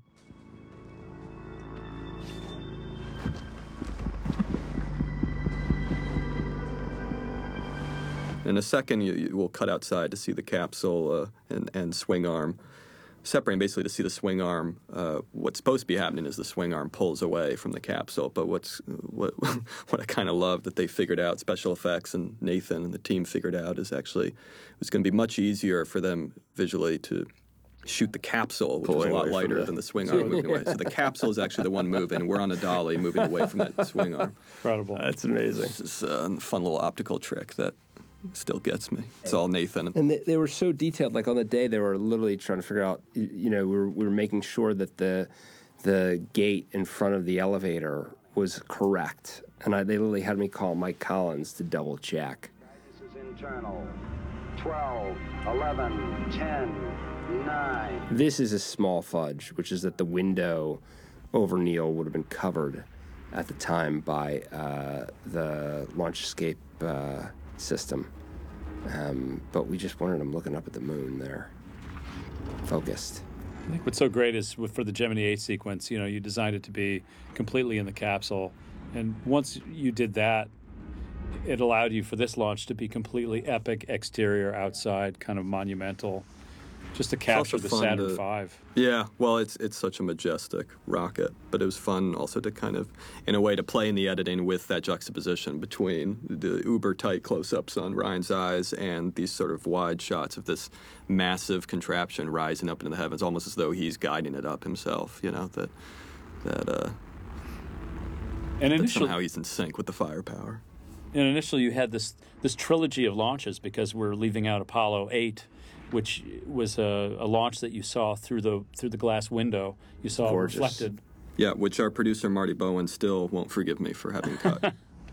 But I think you were right, because this is the first launch we see, and it's extraordinary. It really gives you a sense of, because one of the challenges here with Apollo 11 is not too much. That mission was pretty smooth into the landing.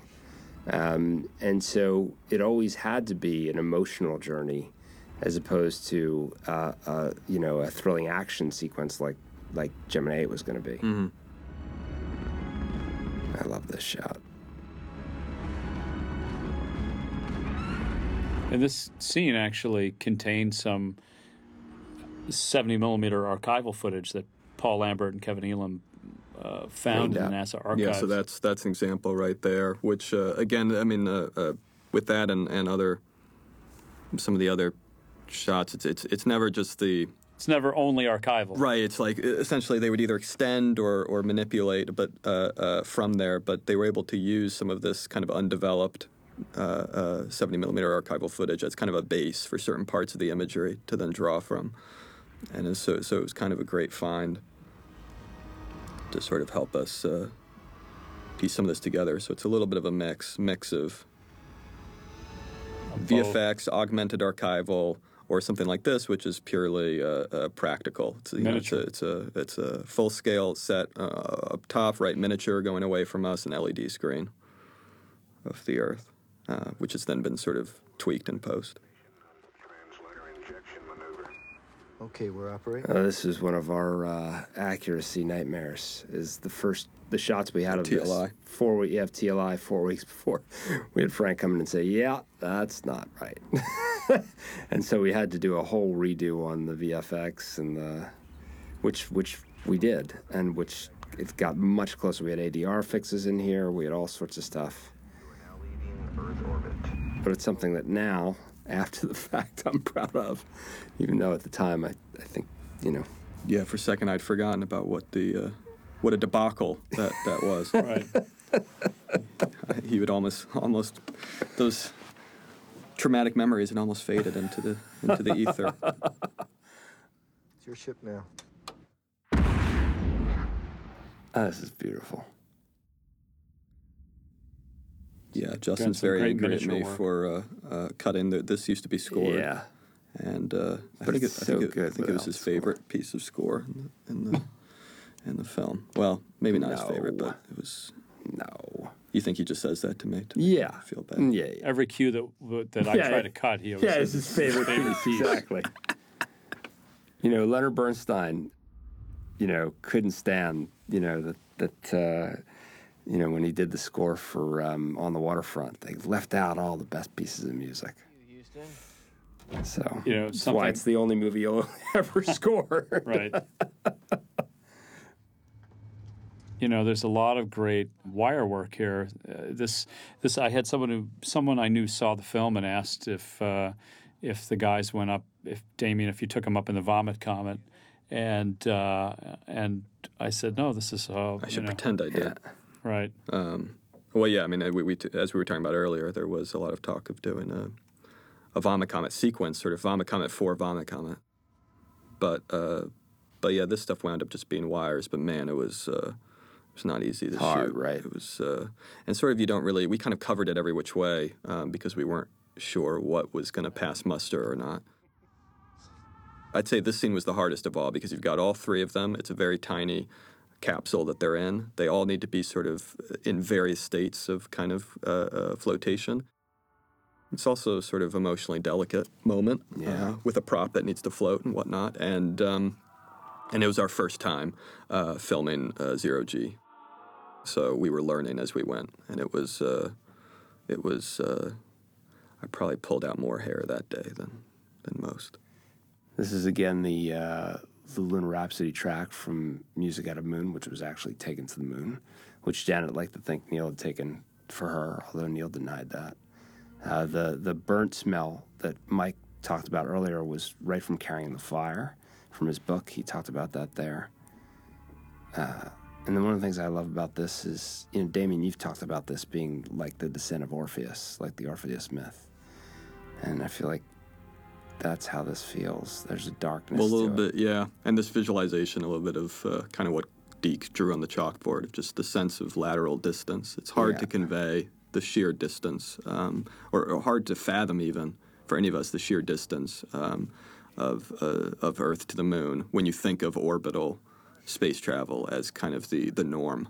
Yeah. It's sort of important to remember that the idea of people breaking free from orbit and going as far as the moon, it was that in itself, which began with Apollo 8, was such a radical change and departure from from all space flight before it and all space flight since it.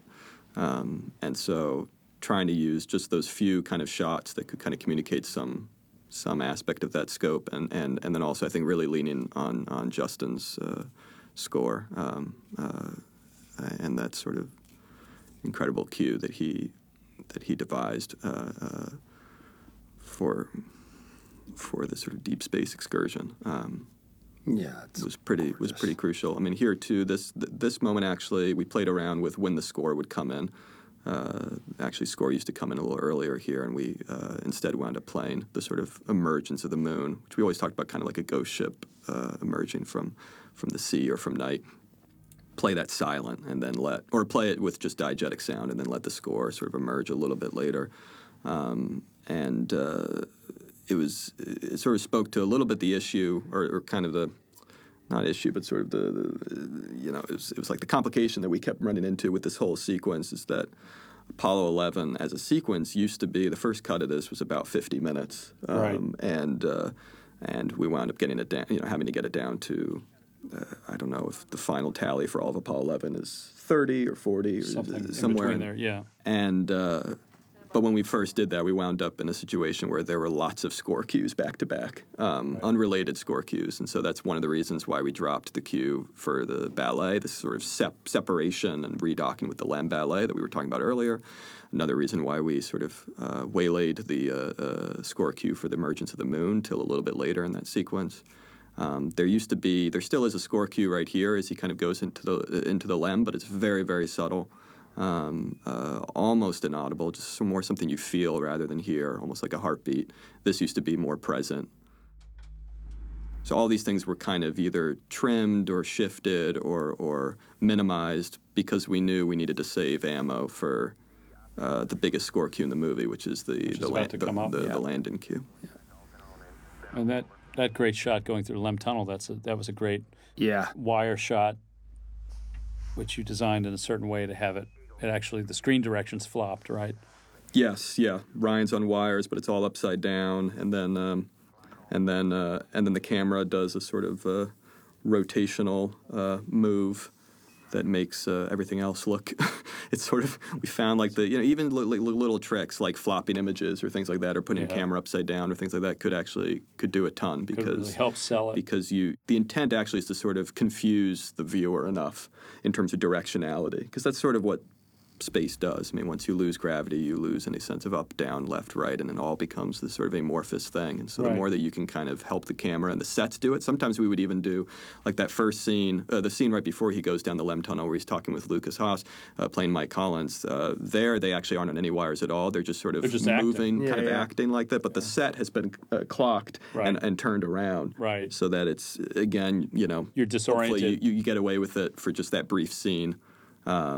Plus with an object floating by, like the film canisters and things, just the camera back. Things like that can hopefully do just enough to help sell it. Yeah. Houston, we're go for undocking, over. And these comms we hear, this is really... Yeah, a lot of this is real comms. We had Charlie Duke come in and record one or two things to help us out, but a lot of it is real comms from Charlie Duke from back in the day. Which Millie would pull and then get the sound just right. Millie Morgan, our amazing dialogue editor. And even that back and forth with Lucas was based on real comms.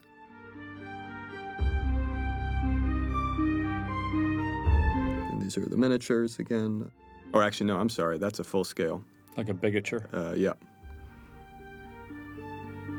Well, no, it's not even an 80%. It's just a full. It's the full scale set. Yeah. Oh. This is that was a miniature there of the Lem turning away, and I think in the next shot where you see it rotating, it's a miniature. This is LED screens, so you get those reflections. That's a miniature right there, just on a black stage, and then lots of effects with Linus's light. He and his team spent a lot of time sort of mapping out what the light moves would be. Of the sun, essentially, around the craft, and so they'd have it on an arm, constantly circling around the craft at the various rates and angles that we needed. Right. So it was tricky to kind of choreograph all of that, sort of choreograph the movement of that light with where we needed to be on the LED screen, with what kind of movement and angle the capsule had to be in terms of, sitting on the motion control system on the gimbal, and then that all being choreographed with what dialogue we needed to be said when.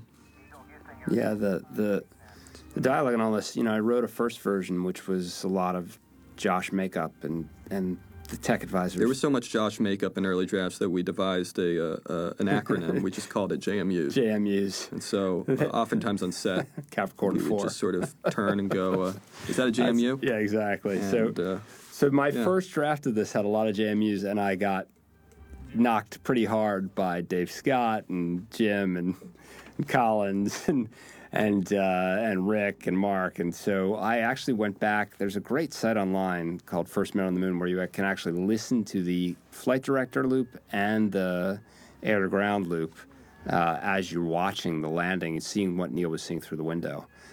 And that, and then the Apollo Lunar Flight Journal and Apollo Lunar Surface Journal, which actually spelled out the comms and told you what was happening, all super helpful and useful. And I went back to where I think the script is 80% real comms with just a little bit of hamburger helper here and there to help you understand what's happening.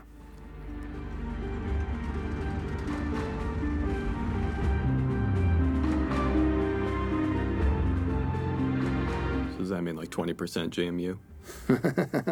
Maybe less. I feel like we don't call things that are just sort of clarified versions of the real thing JMUs. Yeah, though. correct. I think to qualify as a JMU, it's got to be a full-on. Yeah, has to be pretty full-on Buck Rogers. I do love that turn. I mean, Buck Rogers. The move of the capsule of the LEM is that turn is sort of how it moves, which is really wild to see what they would be seeing through their window as it flips over so they can position to land. Yeah, that was that weird thing. It took me a while to while of us talking about it to really figure out how it would work, what they'd be seeing. This idea that for the longest part of the flight, they'd be seeing sort of as though they were face down on the lunar surface, and having to kind of guide the craft that way. Then they would roll, and so they would just see space, the black of space, for a certain period of time. And then only kind of at the tail end, this sequence that you see here, do they start to see what, something somewhat analogous to what a pilot sees when they're going in to land a plane. Right. And so it's another part of the kind of like what I can imagine the difficulties might have been. So, of course, here they see that their landing area, which was not what their landing area was supposed to be because there was a little excess oxygen in the dock, and when they undocked, it sort of kicked them a little bit. So their landing area, they're in the slightly wrong place. There are a lot of rocks, and so now they're going to have to clear West Crater, which is going to put them in a fuel problem. And so this is where we just add a little bit to explain okay, they're getting close to their bingo call, which means they're 20 seconds from mandatory abort. Or before, when they saw the first 1201 code, where they're getting close, where the fact that neither of them knows what that is at that moment. 120 feet, 5% fuel remaining. Quantity 94 seconds to bingo, 114 to mandatory abort. This sequence, as was the case with a few of these sequences, we had Justin composed the score ahead of shooting, or at least some sort of, the score would wind up getting adapted, but some sort of version of what you're hearing now is sort of a rough orchestrated mock-up. And I worked with this archival editor, Peter Dowd, to sort of create animatics using sort of storyboards and archival, pieces of archival, to sort of create like a previs, essentially, for sort of kind of a map for rough previs, yeah.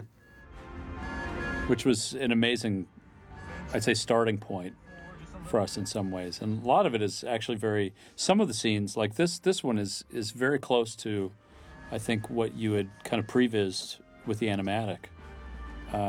Especially because it so rides on the music, Right. Yeah, there were certain sort of built-in beats, musically and visually, that we knew we had to hit. And so kind of working on this, it was about sort of, it was almost that the metronome had been set, the tempo had been set, and we had to kind of make sure to hang the scene on that. Right. We couldn't really deviate from that. too much. Shut down.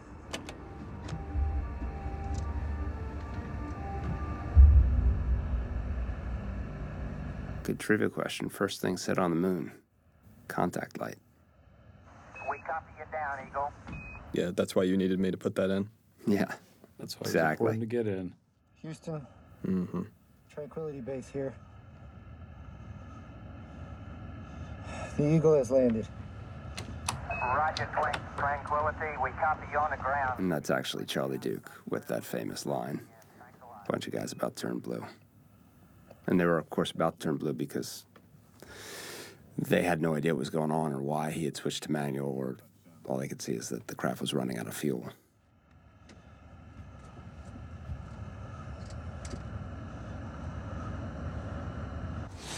This is a great moment, Damien, that you always kind of set up in the animatic to kind of build up to the hatch moment, you know.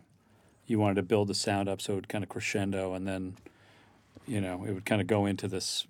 I think we always talked about it being kind of a Wizard of Oz moment where you cross the threshold from, you know, black and white sepia to Technicolor. In this case, we go into...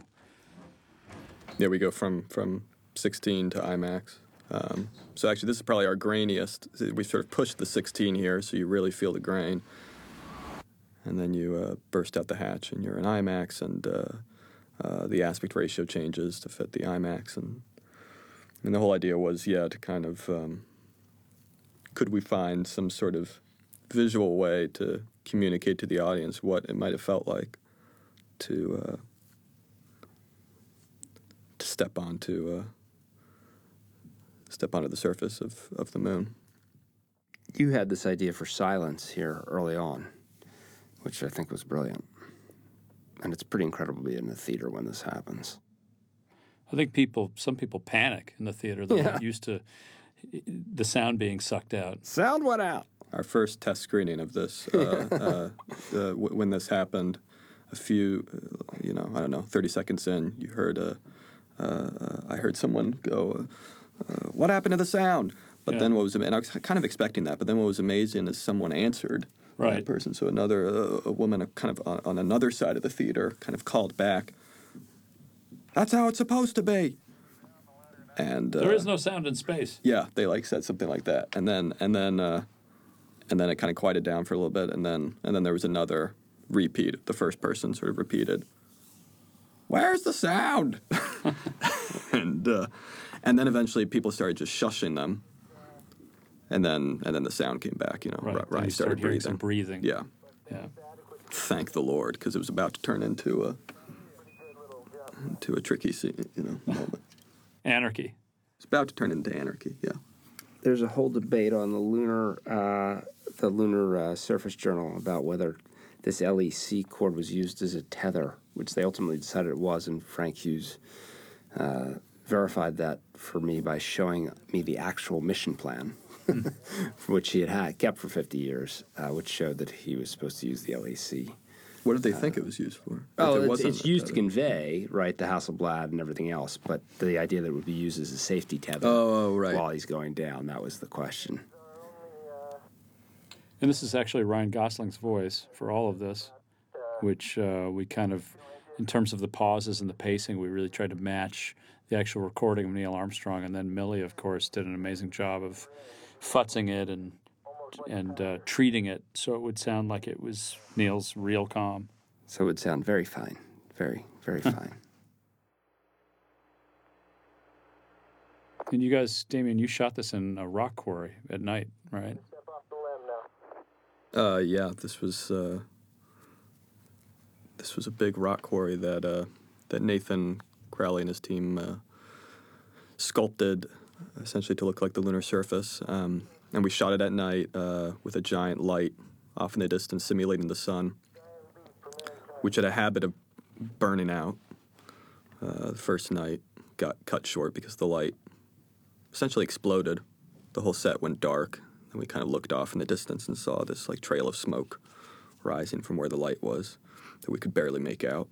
Then I think the next night we came, it blew up again. But then it started working. And then as soon as it started working, then it started snowing, and we had what I'm told is the worst snowstorm in Atlanta history.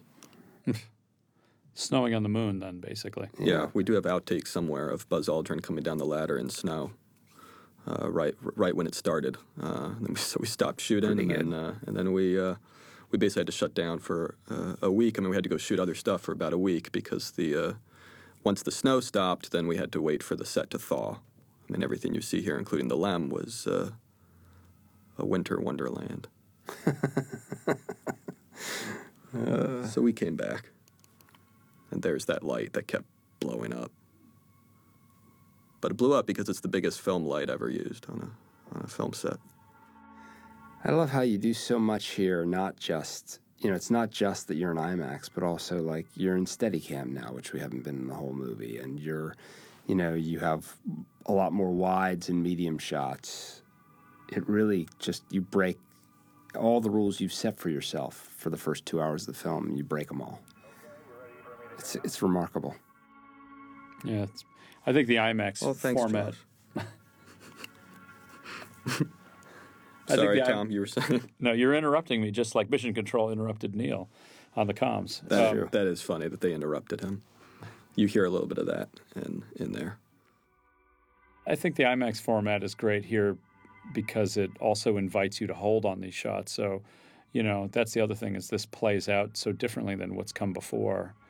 I think the one thing that you double down on is the subjective nature. I think those POV shots, you really wanted the audience to feel like it was their hands on the rungs of the ladder, and that's amazing. That was fun to play with. And then, of course, are amazing. The flashbacks here were things that it's tricky to played do. Around with. Yeah, it's tricky to do some of those POV shots though in IMAX because the IMAX camera is so large, big and bulky, and so.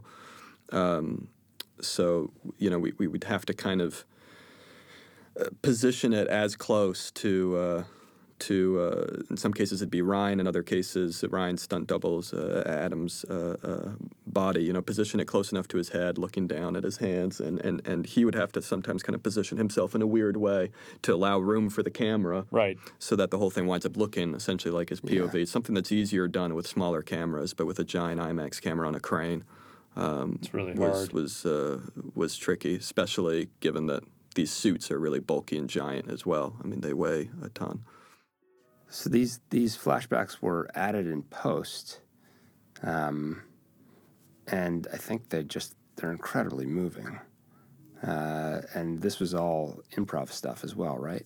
Yeah, this was our first day of. All that material was our first day of kind of quote-unquote rehearsals shooting, which, again, was mainly just sort of gathering the family together and improvising with them. It was by our cabin set, in that case, with the girl playing Karen, Lucy Stafford is the girl's name. And here she had fallen asleep. And so Ryan carried her off to bed. So this is Little West Crater, and this is the one moment that was unscripted. It was the one moment that wasn't in the mission plan. Neil sort of wandered off to this crater, and no one knows what he did there. And Jim, in his book, after 4 years of research, just started to, in hours of interviewing Neil and Janet and everybody else, just started to wonder, would Neil have brought something of Karen's to the moon? Because, it's not unheard of for astronauts to bring mementos and things of that nature to the moon. And he asked Neil, and Neil said no, but Neil also couldn't produce the manifest from his PPK, which felt unusual. And in fact, that manifest has been found, and it's under seal at Purdue University now for several years. It will be under seal. So Jim got suspicious, and he went and asked June. And June Hoffman, Neil's sister, who knew Neil better than almost anyone in the world, said, "Oh, I dearly hope so. I dearly hope he took something of Karen's to the moon." So because of that conjecture in the book, we felt it a reasonable liberty to take. And sort of fulfills the end of this sort of Orpheus myth of a release, a final release of grief.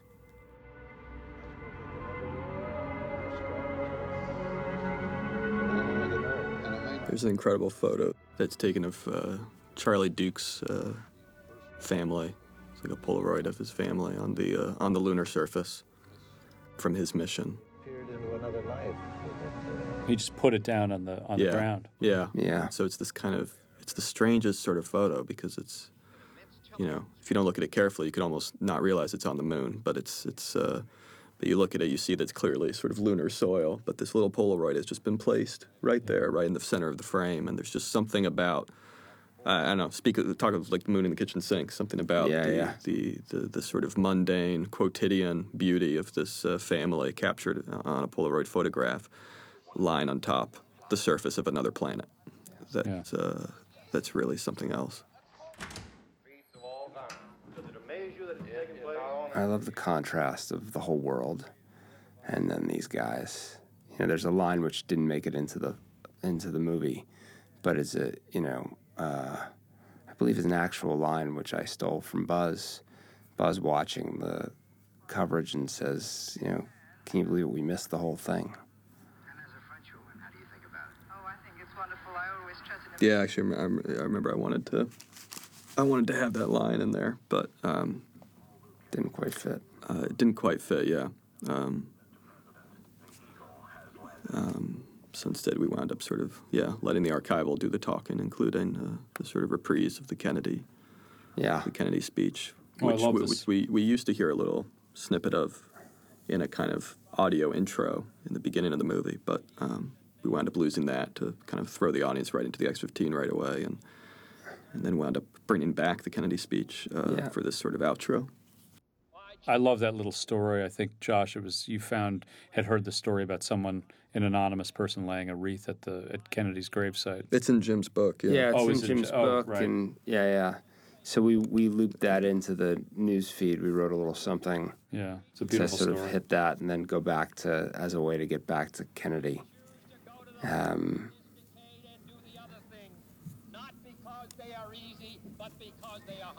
It's funny. Right here is the scene that that Janet or that Claire had found auditioned with, did her read with, and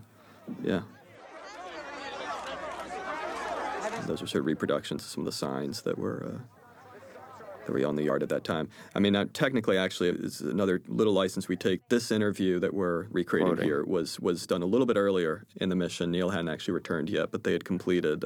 I forget, Josh, had they just landed or had they completed their EVA on the moon? I can't remember. It was after one of the big sort of benchmarks had been completed on the moon. So there was a certain amount of joy and relief, but they weren't yet home. Yeah. But we definitely didn't want to go back to Earth until Neil did, so to speak. I mean, we wanted to carry the mission through to the moon. Unlike Gemini 8, we wanted to keep it very subjective to where Neil was at that point in his life, and so not do any intercutting at that point until he gets back from the moon.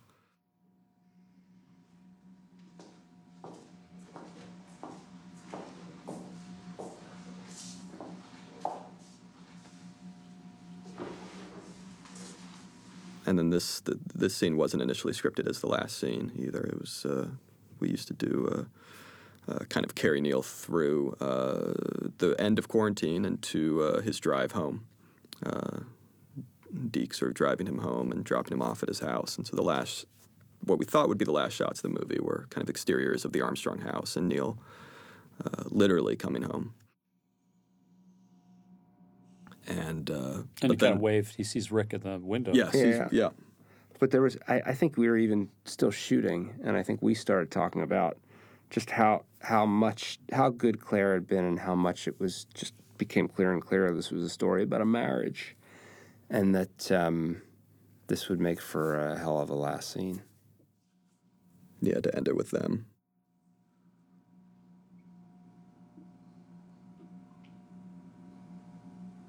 Just, two people looking at each other, and, it sort of felt like. It's so contrary to what you would expect, where you expect this homecoming where the astronaut and the wife run into each other's arms, and instead they come into this room and they're separated by glass. Yeah, the room is so weird. I mean, I remember seeing pictures of this actual room and going into what the room has now been sort of converted, retrofitted, but sort of seeing what it is now. It's just the setup of it. I can only imagine what it must have felt like sort of stepping in there to see, your loved one who's just returned from the moon, of all places. I mean, it looks like an alien in a glass cage. Sort of this idea of that total sort of quarantined separation. It's I think we liked the unromanticism of it. And I think it's the way you shot it. There's a way you could look at it and see that they're both kind of under glass. Like, it isn't just that Neil comes back and he's under glass. I mean, she seems just as trapped in some ways. Yeah. They have such amazing eyes, both Ryan and Claire. There's just, and they're very different eyes. It's what's kind of nice about cutting back and forth between them. Ryan has there's this sort of this kind of pinpoint glare that he does so beautifully, whereas Claire has these big, the sort of big blue eyes that sort of fill up the frame. Enormous. And so the sort of the contrast between the two of them, I don't know, it's just, we played with that scene a bunch in terms of the actual rhythms of that cutting and who would sort of move in first and what the actual gestures would be. But some of the sort of key takes that were sort of formed the bulk of it, in terms of which looks we were using, were, I think, right there from the get-go. The first, some of those pieces were clear. First cut you put together. Yeah. It's an amazing conversation they have without saying anything. And this now Justin's amazing end credit cue here. And I love what happens later. I hope people stick around and can hear the Gemini 8 comms. Everyone's left by now, Tom. And I know, but I can still pretend that they're there, and I can pretend that they're listening. It's funny. We really have no idea if anyone is still listening. Right. It's true. It's true. I'm sure there's somebody. If someone is still there listening and watching, you're making the three of us very happy. The real test is to ask people whether they remember the Gemini 8 comms at the end. That's right. What do you remember about the end? What kind of fan they are? If they just say, and Justin's music's so great, then we know that they're lying. Yeah, you know what kind of cinephile they are. So they actually stay to look at all the people who put in the hard work. That's right. To make this movie. Do they honor the artists, or do they just kind of talk a good talk and then just skate out of there to validate their parking? What's great is anyone who has been on the fence about kind of turning this off or on, it's definitely now been guilt-tripped into... I was going to say Tom has successfully guilt-tripped them into staying, but maybe you're right. Maybe in defiance, you just turned it off. That's right. But if you have no idea, then... secrets that we could bury in here? Any good last, little known fact? This Gemini 8 thing, that is kind of a built-in Easter egg. Yeah, but are there any secrets? Which is, just to clarify, for the hypothetical person who is still listening, after Justin's piece here, you hear a little bit of very faint comms, which are from the actual Gemini 8 mission that we sort of, depict midway through the film. You don't ever hear Neil Armstrong's voice itself. I didn't really want to do that. I've always sort of been allergic to the sort of trend of I don't know what you'd call it, sort of historical movies or biopic movies ending with showing you the real people. Right. To me, it's sort of like... it always seems a little defeatist. Right. It's like, why did we just make the movie? Why did you just do 2 hours of fakery and then to show the real thing? So anyway, I didn't really want to kind of do that, but there's something so magical. I remember, Tom, you and I were talking about this, there's something so... Just because during prep we were doing a lot of just listening to these comms. I remember Gemini 8, especially, you can find all the comms on on YouTube, essentially, and I would just play them on my on my iPhone whenever I would be walking or driving or anyway, just to sort of let them sink in. And there's just a musicality to them. There's a poetry. There's a rhythm. There's just something about those voices and about the poetry of jargon, I think you and I before... That I just fell in love with. It felt like a fitting way to end the film. I think you and I, before shooting started, when we listened to these comms, we always talked about how they'd play a big part in terms of establishing the rhythm of certain scenes and certain moments for the very reasons you just gave. And we were actually really lucky to be able to, not just here, but throughout the movie. I mean, we've pinpointed some of these instances, but just to actually be able to use...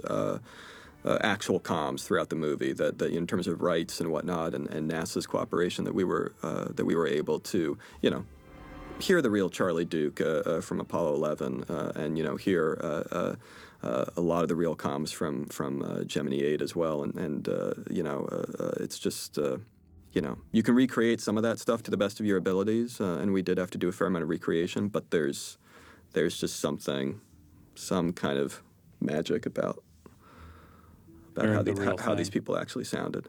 And I think if you're lucky enough to see this in Dolby Atmos or even 5.1, now you can hear them circulating around the surrounds, almost like a satellite flying above.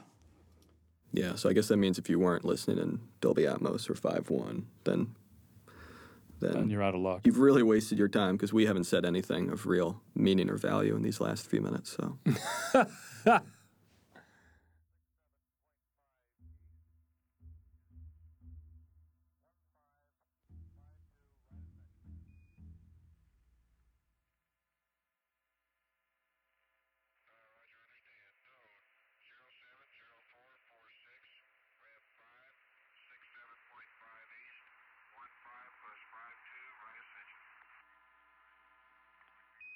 Roger, that's correct. And would you verify